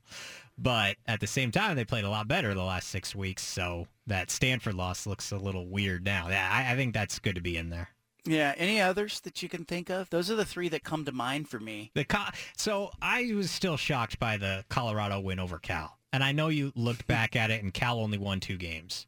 But Wilcox, what are we doing? It was at home. Cal was at home. No, Colorado was at home. Yeah. Colorado was at home. I mean, and game went to overtime. It was their parent weekend. I don't know. It was a weird game. Cal just inept enough on offense to have that be a close game. Maybe to me that wasn't as wild as Arizona State beating Washington, how they beat them, or Arizona beating UCLA when UCLA was sniffing around like, hey, we belong in the playoff. No, you don't. You can't beat Arizona at home. What was that spread? 20? Or what was it? Was double digit. It was definitely double digits. Yeah. Cal, Colorado? UCLA, No, Zona. UCLA, Arizona. Yeah, that was around 20, yeah. And they lose outright. Cal, Colorado was 14.5, if I remember correctly. ASU UW is the more distance I get from it, the more strange it becomes because UW is playing so well. But yeah. That was definitely a double-digit spread too, and that was off the heels of a big win for Washington, I think. Looking back at their schedule now, they had 2 road games consecutive: UCLA, Arizona State, and they lost both. Maybe trap game. Were they looking ahead? I don't know. How can it be a trap game after you already lost the week before? They They gave up 40 in both games. The UW, nobody plays defense in this conference outside of Oregon State. Yeah, I mean, I think Oregon State is easily the best defensive team. And John, for you and me have been on the record of not liking USC this year. How could you not have Caleb Williams as the Pac-12 Offensive Player of the Year? I look at his stats, I look at his numbers, I look at the way he was on the field. I don't know. You heard Trent Bray. He said they felt like they played Caleb better. Well, I think you asked him, John. You asked him who did you play better against. You didn't ask him who the better player is. Mm-hmm. You said who did you play better against, and how could you not say Caleb Williams? A, they won the game. Well, B, the coaches are going to vote. What do you think the coaches are going to do when they vote? That's my thing. Don't you? I love your angles on this. Isn't there a little bit of USC hate from the Pac-12 coaches? Much in the same way the Pac-12 coaches hated on Cristobal, and they voted that way. Yeah. Do they hate on USC with this Offensive Player of the Year vote? I think they do, and I think they give it to the lefty. I do too, and I don't think it's right. I think Caleb Williams is easily the Offensive Player of the Year. I mean, he threw 3 interceptions all season. That was the big storyline is USC turnover differential, and it's all because of him. So do you think it'll be if Caleb Williams is not voted Offensive Player of the Year and he wins the Heisman, is it out of spite, or is it because the coaches went, Penix is the better player? Spite, for sure, 100% spite. And I hope it happens. I'm not against it. Also, the Heisman. Let's not pretend like it's a great Heisman race. It's a poop Heisman race, and Caleb's going to win it. But it wasn't because he's been awesome wire to wire. Okay, So what should I do with my Heisman vote? Because I'm wrestling with this. I opened my, it's an online voting thing. It's super, super like secretive and encrypted and all. It takes a lot of effort to get to your ballot. So the other day I just tested like how hard is it going to be for me as I go to vote in the press box on Friday night or even on Saturday. Should I wait for Saturday after Caleb Williams and USC beat Utah? How hard is it going to be for me to log in? And I got in there and I said, gosh, I can fill this out without submitting it. Should I put Caleb Williams in now? And if so, does it make me a homer if I put Michael Penix Jr. as my number? You picked 3 people as my number 3. No. Is it a homer? No, I don't think so. I think I talked to Jude about this. Like, Michael Penix Jr. should be at least talked about. Like, Bo Nix is being talked about. Penix's numbers are awesome. But Caleb Williams' numbers are that much better, I think, than Michael Penix. UW waited way too long to market Penix as a Heisman guy. Like I just saw they put out a tweet over the weekend. I think that might have been their first Penix Heisman tweet. They did a Michael Jordan "Be Like Mike" thing, and they waited until the season was over to start promoting him. Good job, Huskies. That was someone's job. That was somebody's job at Washington. They didn't do a good job. Yeah, I was on KJR in Seattle today, and they brought it up. They were like making fun of Washington, going, "Why did they wait so long?"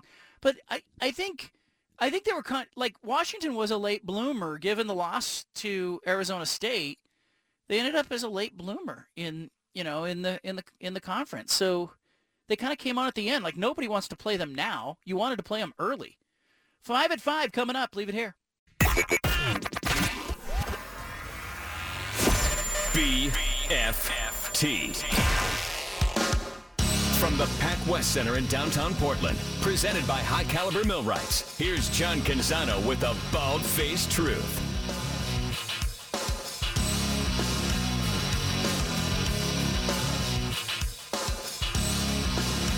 Keep an eye on that Pac-12 Offensive Player of the Year award. Could be a doozy. Could be a vote against USC when the coaches cast their ballots. By the way, the coaches' ballots are due the Monday after the championship game, Monday, December 5th. The ballots are due. We'll see how do they vote when this all comes out. Every day on the show, we give you the 5 at 5. We got Punch It Audio coming up. So much to talk about. Big show tomorrow. More big guests. We had Trent Bray, the Oregon State defensive coordinator, on the show today. He has been rewarded with a contract extension at Oregon State.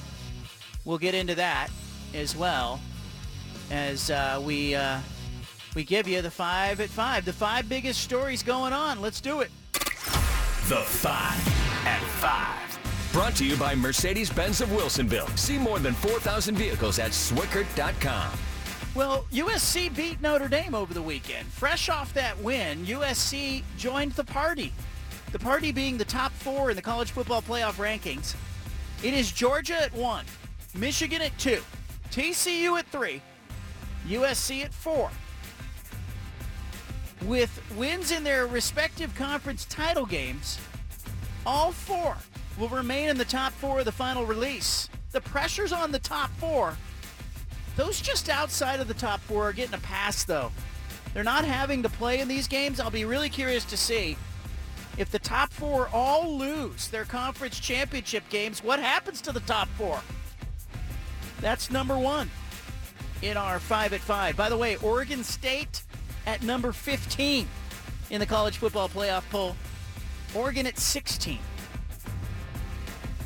Number 2, Rose Bowl has been given a Wednesday deadline to participate in the college football playoff.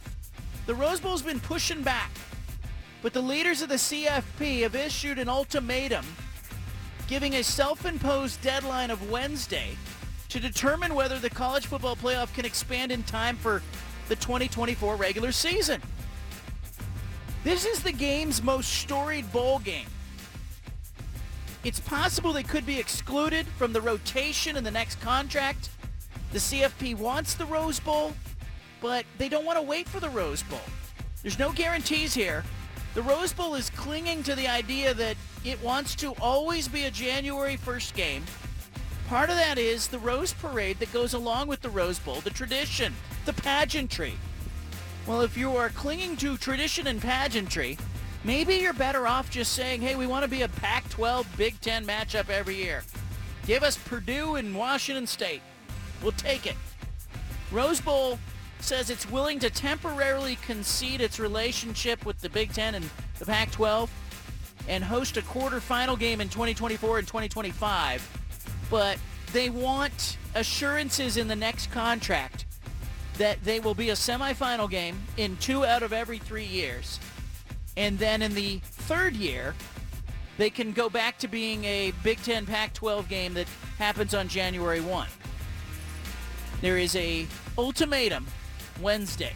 Keep an eye on this standoff as the granddaddy of them all may be pushed out of the college football playoff. Number 3 in our 5 at 5, we've talked about the contract extension that Trent Bray got, Oregon State's defensive coordinator. We've got some details on that contract from Oregon State. His new contract is worth $1.45 million over 2 years. He'll make $700,000 next season. He'll make $750,000 in 2024. That's a bump of about $150,000 a year for next year and a bump of another $100,000 in 2023. There are 3 Pac-12 defensive coordinators who are making at least $1 million per season. USC's Alex Grinch and Tosh Lupoi at Oregon are getting $1.7 million. $1 million more than Trent Bray will get at Oregon State. Morgan Scalley at Utah is getting $1.4 million. UCLA's Bill McGovern getting $900,000. Peter Sermon at Cal, $875,000. Forgive me, Oregon State. I know you have the right intention in mind here, but if you don't want to lose Trent Bray, pay him the kind of money that nobody else is going to pay him. His buyout, by the way, is $50,000. $50,000. It rises to $100,000 if he's in the Pac-12. Nick Daschel of Oregon Live had the details. That's kind of ridiculous. ESPN reporting that some of the women who have settled lawsuits with Deshaun Watson, who accused him of sexual misconduct, will be in attendance at Sunday's game at NRG Stadium. Browns will play the Texans. Deshaun Watson will make his comeback after a return from an 11-game suspension. Tony Busby, the attorney who represented about 10 of the women, said some of his clients wanted to go. They thought it was important to make clear that they're still here and they still matter. They want to make a statement. The women declined to comment ahead of Sunday's game, according to the attorney. NFL spokesperson did not answer an email from the Associated Press. Deshaun Watson making his comeback. A lot of eyes on him. Let's talk about Deion Sanders. Deion Sanders was offered the head coaching job at Colorado per Deion Sanders. That's right. Deion Sanders breaking the news. Here's how it sounded. I'm going to play this. Yeah, Coach. Over the weekend, Pete Thamel with Fox Sports reported that Colorado had made you an offer to become their next head coach.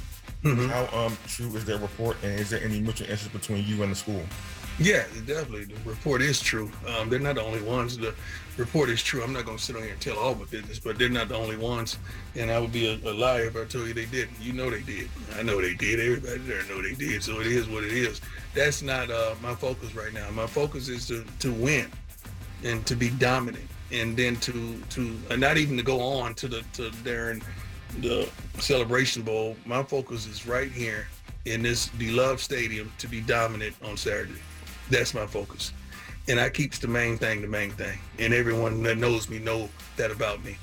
I have an innate ability to focus and keep the main thing. The main thing. A little different tune than Willie Taggart at Oregon in 2017. Yes. the same thing I got 2-3 days ago. Nothing's changed. Still, nothing's changed. The answers I gave you guys then is the same answer. Remember that? I mean, I kind of like that Deion Sanders sort of addressed the elephant in the room and called it an elephant. You know they did. I know they did. Everybody knows they offered me. They're not the only ones. While so many others in coaching give you ridiculous answers when they're asked questions that we all know that you're talking to schools. Yeah, social media, you can't do anything about it. I really don't understand how anyone can get anything other than what I tweeted. They can get anything else out of that. Everything I tweeted, and that is what's going on today. Look where we're at. I said, the president just talking about the bowl game. What are we talking about? It's sad. I'm excited about the Vegas Bowl.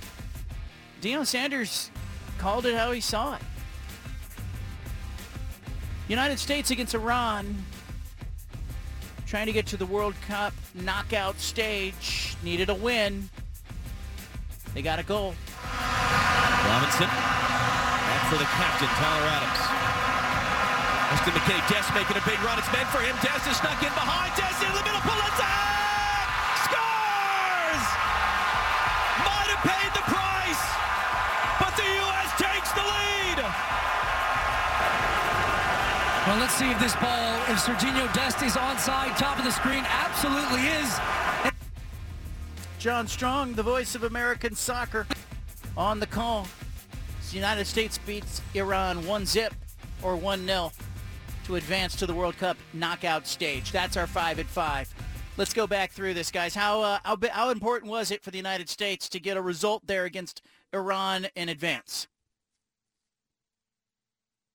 Oh man, it was huge. Sorry, Steve. Yeah, it was huge. I was really, pumped for John on the call today. He was awesome, knocked it out of the park. But as a soccer, I wouldn't call myself a quote unquote soccer guy per se, but the involvement with the Timbers and MLS and everything at the station, and then of course with John, this was all I really cared about today was this game and a win in your in situation for the country.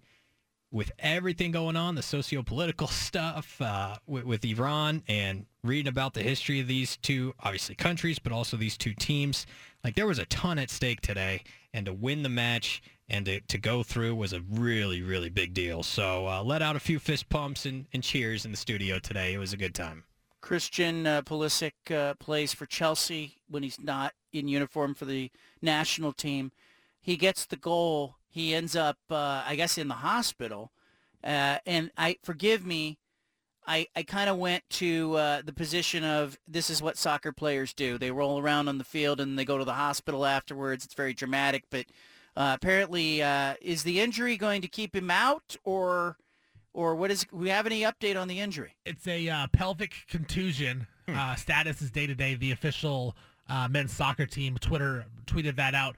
But he did post on social media that he was bleeping proud of his guys and he'll be back for Saturday. So I don't ever want a pelvic contusion. No, that sounds terrible. But he says he's going to play, so I'll believe him. Yeah, just if you guys didn't see the goal, he ran from probably 30, 35 yards away, put his foot in the ground, busted his ass from point A to point B, and never stopped sprinting to the mouth of the goal. That's where the cross came in, and he finished it, and he collided hard running at full speed with the goalkeeper.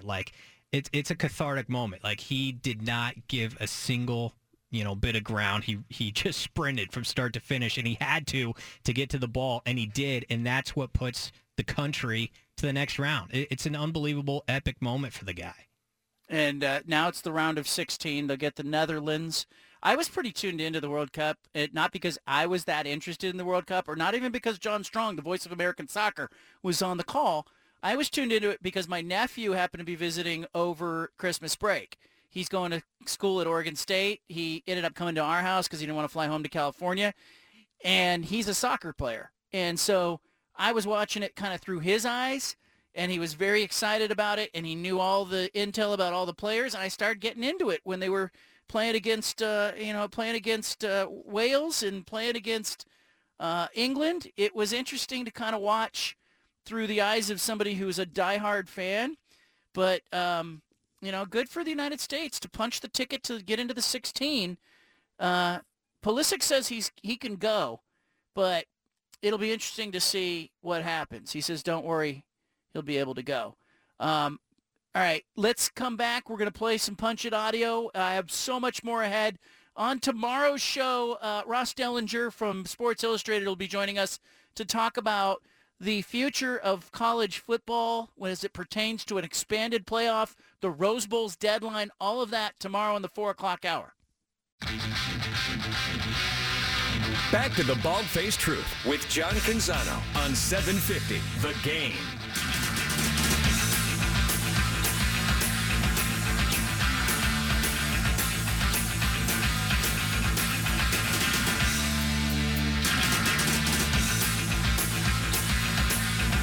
Punch It audio coming up, bottom of the hour.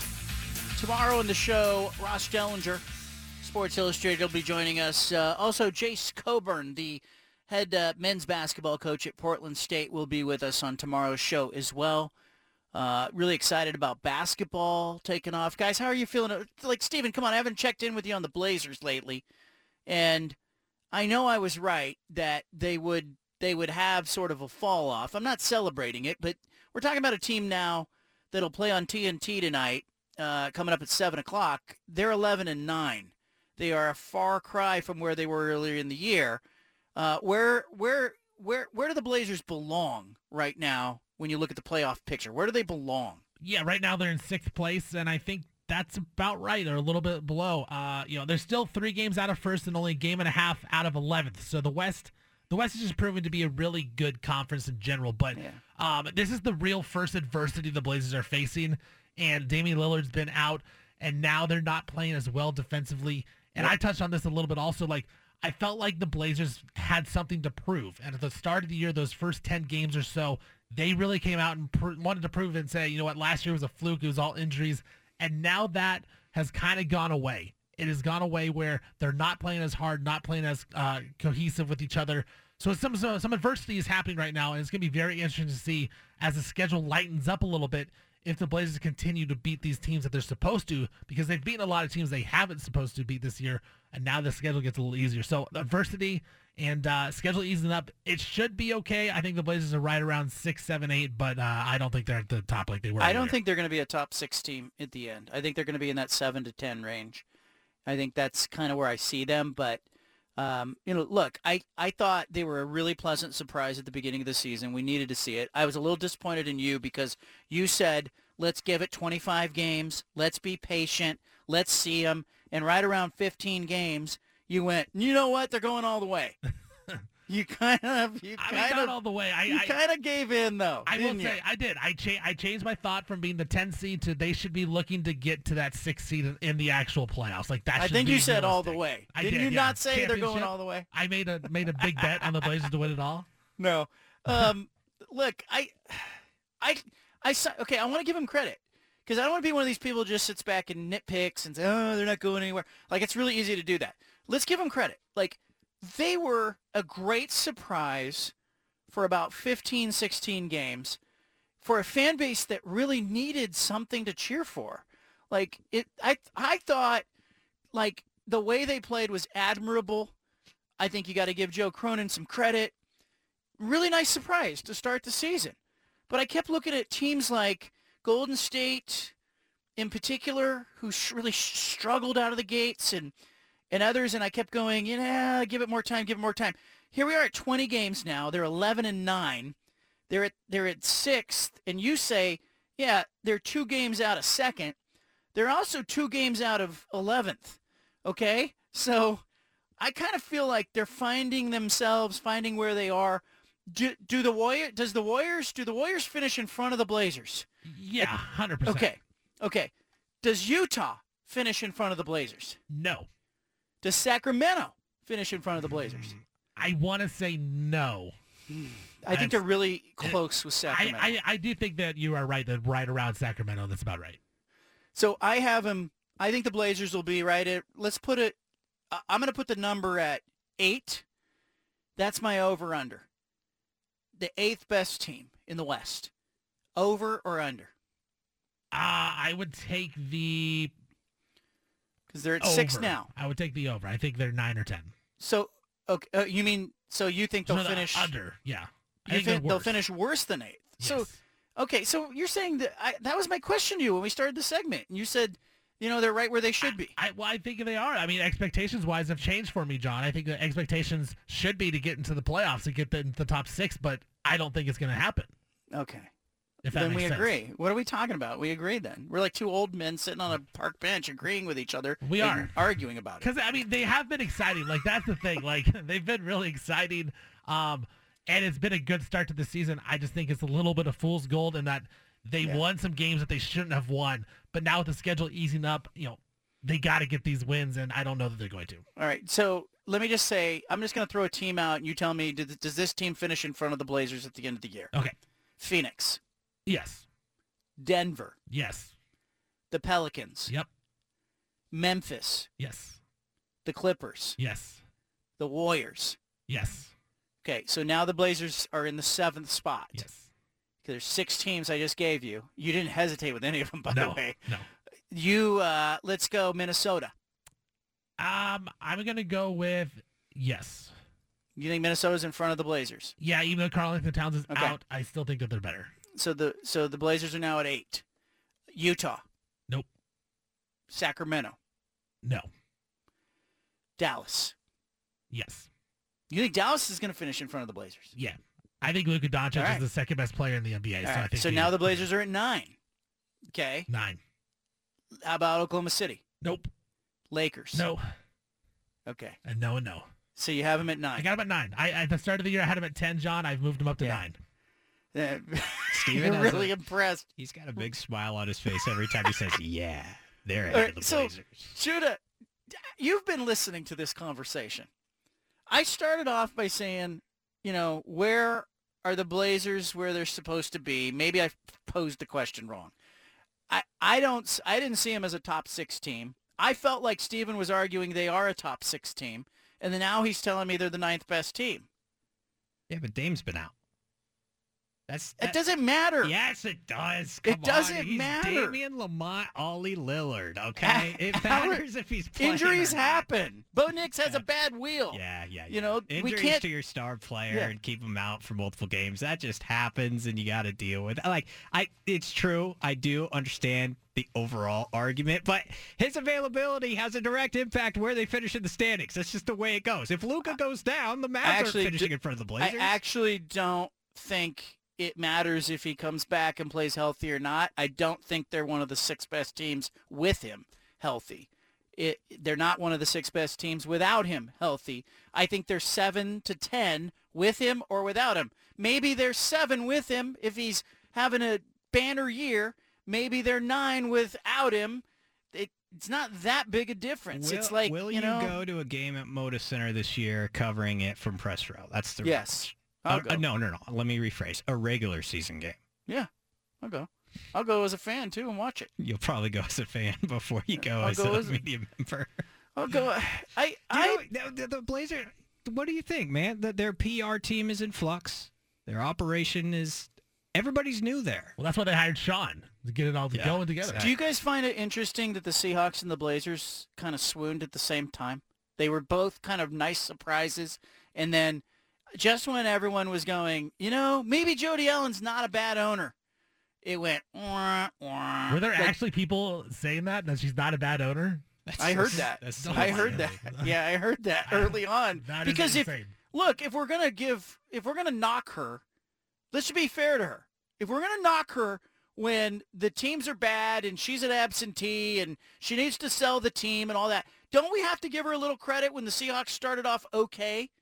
They started off better than okay. The argument was that she could have fired Pete Carroll and John Schneider, and she apparently chose not to. And so you give her credit for that. But that really, to me, it's not much of a decision. It's not great ownership. Jody It's just- Allen is going to fire people and rehire a new coach? Nah, she ain't. She doesn't that wanna was do not that. even an option. But I find it really interesting that it was almost like in concert. The Seahawks and the Blazers came out of the gates really nice surprise. Like Seahawks fans were pleasantly Judah. Why do you have to bring the Seahawks into this? Because of there is a parallel here. They're owned by the same person. They came out of the gates really like just sailing out of the gates. Blazers sailed out of the gates, and then they both at the same time looked over at each other and went, now's good? Okay. And they both face planted. If you would have told me that Russell Wilson would have been traded before Damian Lillard, I would have been surprised. And that happened, I would have thought the star player of the Blazers would have been gone before the star player of the Seahawks. But that worked out for Seattle. So Jody Allen is a great owner. But, I mean, the results on the field don't really... I don't draw any conclusions about interim ownership, trustee ownership, based on results, on the field or on the court. There should be no such thing as trustee ownership, by the way. Let's just do away with that. Have you heard anything on that front lately? Has Phil... Yes. Where's Phil in all this again? I have heard that they are waiting to see with some of the other sales that are going to happen in front of them what the valuations will be. I think the ultimate thing is they're waiting for the television deal, the NBA's new TV deal to get settled, because if that TV deal is what everybody thinks it's going to be, it's going to push the valuations of these teams higher. So Phil may have to wait. I think that it was really interesting to see billionaires fighting, first of all, because he comes out, he goes public, and he basically puts Larry Miller, his guy at Nike, out there to say, Jody's a bad owner. It's absentee ownership. She should sell the team. Jody fires back with that statement that basically said, we'll sell the team when we're ready. It's not for sale. And, oh, by the way, you're probably not going to be alive because this could drag on for 10 or 20 years. That's basically what she said to Phil Knight. It was billionaire on billionaire shade. And she's not really the billionaire in this equation. She's kind of like, she's the trustee of the estate. Merritt Paulson, the former great owner of the Timbers, who is now, persona non grata among fans, was supposed to be the big hope to buy the Blazers. Nobody's talking about this, so we should talk about it on this show. He was supposed to be the guy who was going to buy the Blazers, and everybody was going to be in favor of it. We're like, that's the second coming of Mark Cuban, all this stuff. Like, that's the ultimate byproduct of his mismanagement of the Thorns and, the embarrassing, disgraceful handling of the coaching, quietly pushing the coach away instead of publicly going, hey, this guy's doing some stuff that he shouldn't be doing. Like, that's another damaging byproduct of what happened with the Timbers and the Thorns. Like, Merritt Paulson was supposed to be the guy, and he's not anymore. But he told me once upon a time, he said, he was talking about maybe one day wanting to buy the Blazers, and he said, what people don't understand is Paul has to want to sell you the team. This was when Paul Allen was alive. And Merritt Paulson had on several occasions gone up to meet with Paul Allen and talked to him about, buying the team. And Merritt Paulson came back and he said, man, he hates you. And I said, okay, now tell me about buying this team. And he said, the thing with a team is they have to want to sell it to you. It's not like buying a house. It's not like buying a car. Dealership, doesn't care who's buying it, or, you're selling a house, you take the best offer. It's not that way with sports teams. The owner who holds these things, and often there's 28 or 32 of them, it's very scarce inventory.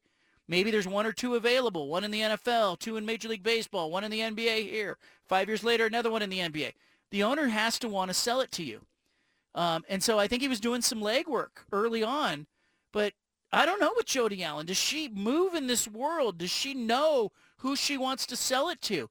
Because now Merritt Paulson has been removed as a possibility, and that's the elephant in the room, guys. Like, how disappointing is that not only did he mishandle the Thorne situation badly, now he's also not going to be there as a potential owner of the Blazers. So I was always kind of skeptical that he had enough. Look, I'm ignorant to the numbers. Did Hank and Merritt really have enough money? I asked him that one time, and he got a little bit upset. And he said, my dad has enough money to buy an NFL team. He said that? Yep. My dad. So I think he probably did have the money. I just think it's one of the things nobody's talking about. Like, That was supposed to be the guy who would buy the Blazers. Yeah. He's not there anymore. So, and you also just know, you included it in what you were going on right there, but Merritt and Paul Allen did get together to talk about this topic? Yeah. Well, they just met. met. More than once? More than once. They had meetings, but I think it was more of Merritt kind of warming Paul up to himself. Right. Hey, we both own teams. Can we get a meeting? Because, Merritt worked in the NBA front office. He worked for Adam Silver. He worked for David Stern. And so he knew the NBA world, and I think, he was really smart to kind of position the Timbers and Thorns franchises in a way that, I think the ultimate plan was that he would buy the Blazers and he would bundle sponsorships and tickets. And you could buy, a season ticket package that would include half tickets to Blazer games and maybe some tickets to some soccer games. And, they were printing money over there anyway. So, but now that he's removed, I got to write this at some time. Like, I think it's one of the things that nobody's talking about. This was supposed to be the guy who was going to buy the Blazers and keep him here. Now we're all looking at Phil Knight going, can he do it? Have you talked to Merritt at all since it all went down? No. Tried to. I think you were there the day that I was broadcasting from the stadium, and he said he's going to have lots to say and wants to talk, but wasn't there. I invited him on the show. Look, I think sometimes I've talked to a lot of other business owners, CEOs, and people who run big businesses that will tell you, hey, we don't always know what's going on within an organization. We don't know, like, let's say you own a bunch of, let's say you're the CEO of a fast food restaurant. You have 250 locations. You don't know what's going on. You don't know what a manager in Topeka is doing. You don't know, but you have to have an overall culture when something does go wrong to fix it, to own it, to make sure the right things are done, to make sure your employees feel safe, to make sure women inside the franchise are respected. And that didn't happen. And that's why he can't own an NBA team now. And that's why, people don't trust him. And, I think people have backed away from him. But I also kind of feel like I'm not with the crowd that wants to run people out of town when you own a business or you've run a company. And let's just use the Merritt Paulson case. He horrendously mishandled that, or his staff did, or his management did, horrendously mishandled it. I don't know to what extent, what he knew, what he didn't know, but, he deserves the scrutiny that he's getting. I also don't think that this city and this state is better off with somebody like that run out of town. Like, we often will talk about, like, I still would love to talk to him and get his side of the story and find out what did he know and how does he feel about it now, aside from all the statements. I would like to have that conversation. I think there's a lot of people out there who would like to hear it. But I think the mob sometimes wants to just run people off and cancel them in a way that isn't fair and isn't right and doesn't serve our state. Our state's not better off with large business owners and people, who have piles of money, to invest in putting people to work and buying things and building things, to run them off in a way that, is just because, hey, that makes us feel like we're somehow safer. No, what's safer is sunshine. Let's put some sunshine on the thing. Let's find out what really happened. Let's hear from you. What are you embarrassed about? What do you feel wasn't handled correctly? Come on this show and talk about it, for crying out loud. Don't run from it. I guess there's probably litigation out there that I'm assuming that that's part of the reason why they haven't talked, really. But, it was bad. And the Thorns players deserved better, and fans deserved better. And, but I also think, like, this city, the state of Oregon, not better off when you start running people off for making horrendous decisions or mismanaging. Like, wouldn't it be better if there was a comeback to this story that had a good ending to it that everybody felt good about? I'm just saying. Leave it here. You got the BFT. Back to the Bald-Faced Truth with John Canzano on 750 The Game.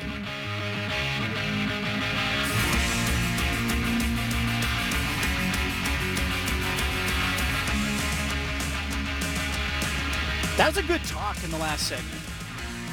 It's a good talk. Do I think Merritt Paulson could ever be the owner of the Blazers? No. Do I think he deserves to be run out of town? No. I would like to see a comeback story that has a good ending, has a happy ending. Am I being Pollyanna here, guys? No, I mean, it's true. I really liked it. Yeah, and I really liked the tone that you finished the segment with about not running people out of town and the cancel culture and all that.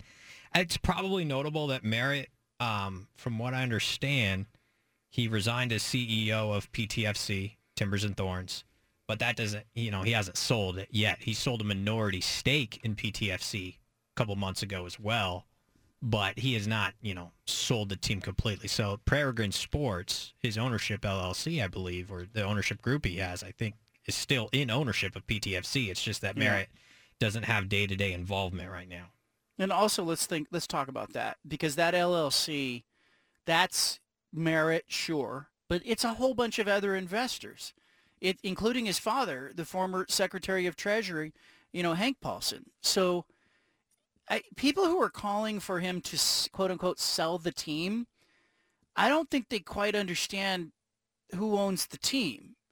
I do think it was a good thing for him to step back from operations, day-to-day operations, because he was a distraction and because the tomfoolery happened on his watch, and you can't stay in that position. If you were a manager, you would have been removed. So I think it's the right thing for him to step back and not be removed. But I kept hearing people say, he should sell. The people are standing with signs outside the stadium, he should sell. And I'm going, do you not understand how the LLC works? Or they're just going to reorganize a new LLC, call it something else, something else LLC. It'll be the same people who own it. We'll all be like, they sold when they really didn't sell. So I think the bigger thing is hold people accountable. Support the teams if you feel like they are doing things that are in alignment with your values. If you're a Blazer fan and you look at the players on the court, the general manager, ownership, management in general, and you go, hey, my values line up with this, support it. If they don't, then don't support it. But to me, it's more like the market won't lie in that respect. It's like a restaurant or anything else. You can stand outside and be like, they have to sell the restaurant. No, they don't. They don't really have to sell the restaurant. If you don't like it, don't eat there. If you don't like how they treat their employees, don't work there, don't eat there, and tell people about it all you want. But I don't think we should be in the I guess practice of standing outside places going, they must sell. No, they don't have to sell. They can stay if they want, but maybe no one shows up anymore and they get the message. So I really hesitate when people go, they have to sell. It feels a little bit, I think there comes a point like with Daniel Snyder in Washington football team where we all kind of know he's going to have to sell. But I think it's going to be more incumbent because he's run bad business and the market is telling him in a number of ways, you ain't going to make it. So it's in your best interest to sell. I don't know. Where do you guys line up on the idea of people demanding sports teams be sold? Yeah, we're really quick as a society just to say, you need to get out and this is our final decision, won't be taken. And I'm with you. We're way too quick to that, and we shouldn't be able to do it because it's not our choice. But at the same time, like you said, the Daniel Snyder situation, the Donald Sterling situation with the Clippers, it was obvious that they have to sell the team to, just to survive. Yeah. Who was going to play for the Clippers, right. with Sterling? Exactly. So, I agree with you. I don't like the fact that people go out there and they say that people need to quit or sell, but at the same time, when it gets over the top, I think it's fairly obvious that needs to be done. The other thing is, when an owner sells, in Snyder's case, $7 billion is a hell of a consolation prize. Yes. If this is not somebody getting fired and being shown the door, and they and their family suffer, with either minimal or no severance, billions of dollars they get for quote unquote, no longer being the owner.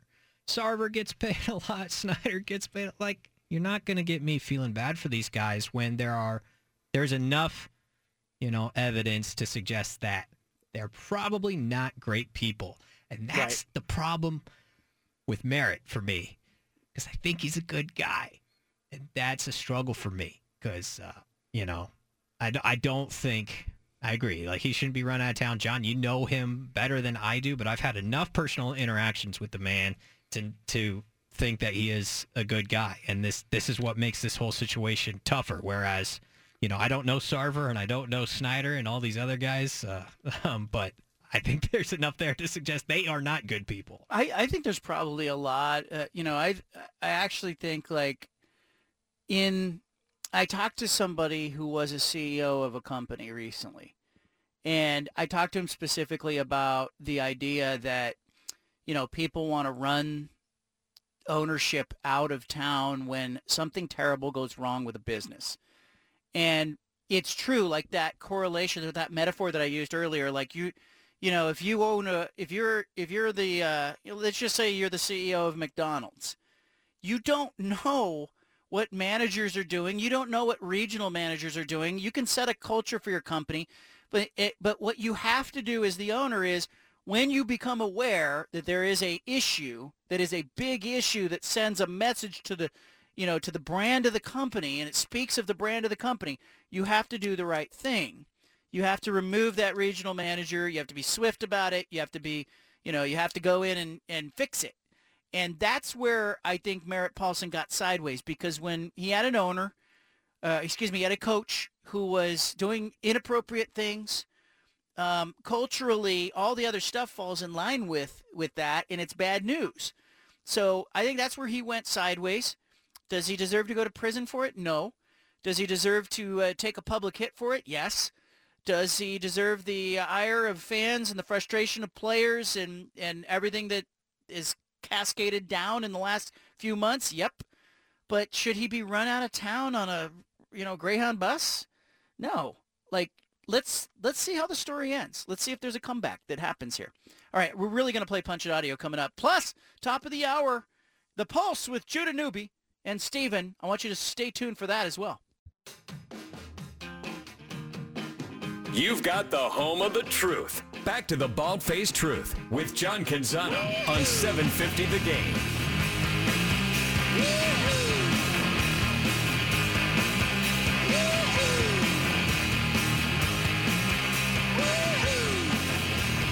Judah Newby and Steven will be hosting The Pulse in Portland on 750 The Game. If you are interested, and you should be, stick around for that coming up. We're going to play some Punch It Audio. We have the best sound from all around. Let's do it. We interrupt this broadcast with a special announcement from the Bald-Faced Truth headquarters. Hey, we're all about truth, justice, and the American way here, okay? Which is why we've spanned the globe and pulled the top audio cuts of the day. You're going to hear little snippets of sound. Hey, it's time for Punch It Audio. Presented by First Call Heating and Cooling. Well, there are a lot of markers that tell you when things are going right or things are going wrong. Ken LaVicka, a media member in Florida, talking about students who signed up to take, I think it's a bus ride from campus to the season finale against Pitt, University of Miami, Mario Cristobal's first season. Listen to this. Punch it. Well, we get in that meeting, right? The boss has come in. He goes, as far as the student section tonight, guys, expect less than 40. Oh, my God. and there were less than 40. There were less 12. than 40 students there. Tyler Van Dyke was right the entire time. Expect less than about 40 kids. We're not running the buses from campus. None of the kids signed up, and they're still on Thanksgiving break. There were zero signups for Miami students to get on the bus from campus and to come to the Canes Pitt game. 0 students. They didn't run a single bus from campus in Coral Gables to Hard Rock Stadium. That is incredible. Oh, my goodness. Canes fans, Mario Cristobal, the guy you spent just unprecedented money, millions of dollars on, and a brand new AD from Clemson with a booster who has millions at his disposal. And the year ends with, count them, 0 students signing up to get on the student bus to go from campus to Hard Rock Stadium. No students on the bus to take the ride. Nobody interested. Apathy. But here's the thing with Mario Cristobal. He came in, he inherited a Miami team that had struggled on the field. added some pieces to it. Give the guy some time. We all know he's not a great game manager. He's not Mr. X and O. He's Mr. Jimmy Joe. He will recruit. He will get players. Miami will be better on the field. All will be well. Miami will fix this. I think Mario Cristobal will right the ship. You can tweet at me if you think I'm going to be wrong. U.S. men's national team had a 1-0 win over Iran to advance to the knockout round. Here's Coach talking about it.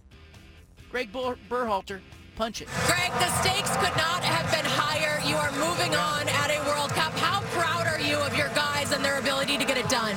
Proud. I think that, the first half we showed what we can do soccer-wise. Played a really good first half. Second half we showed what we can do determination-wise. The guys grinded. They gave every single ounce of energy, and we're undefeated going into the next round. Christian Pulisic has been waiting for his World Cup moment, literally put his body on the line for that goal.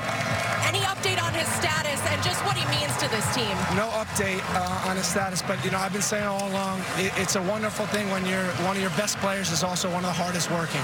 And there it is, United States advancing. They'll play Netherlands in the knockout round of 16 in the World Cup.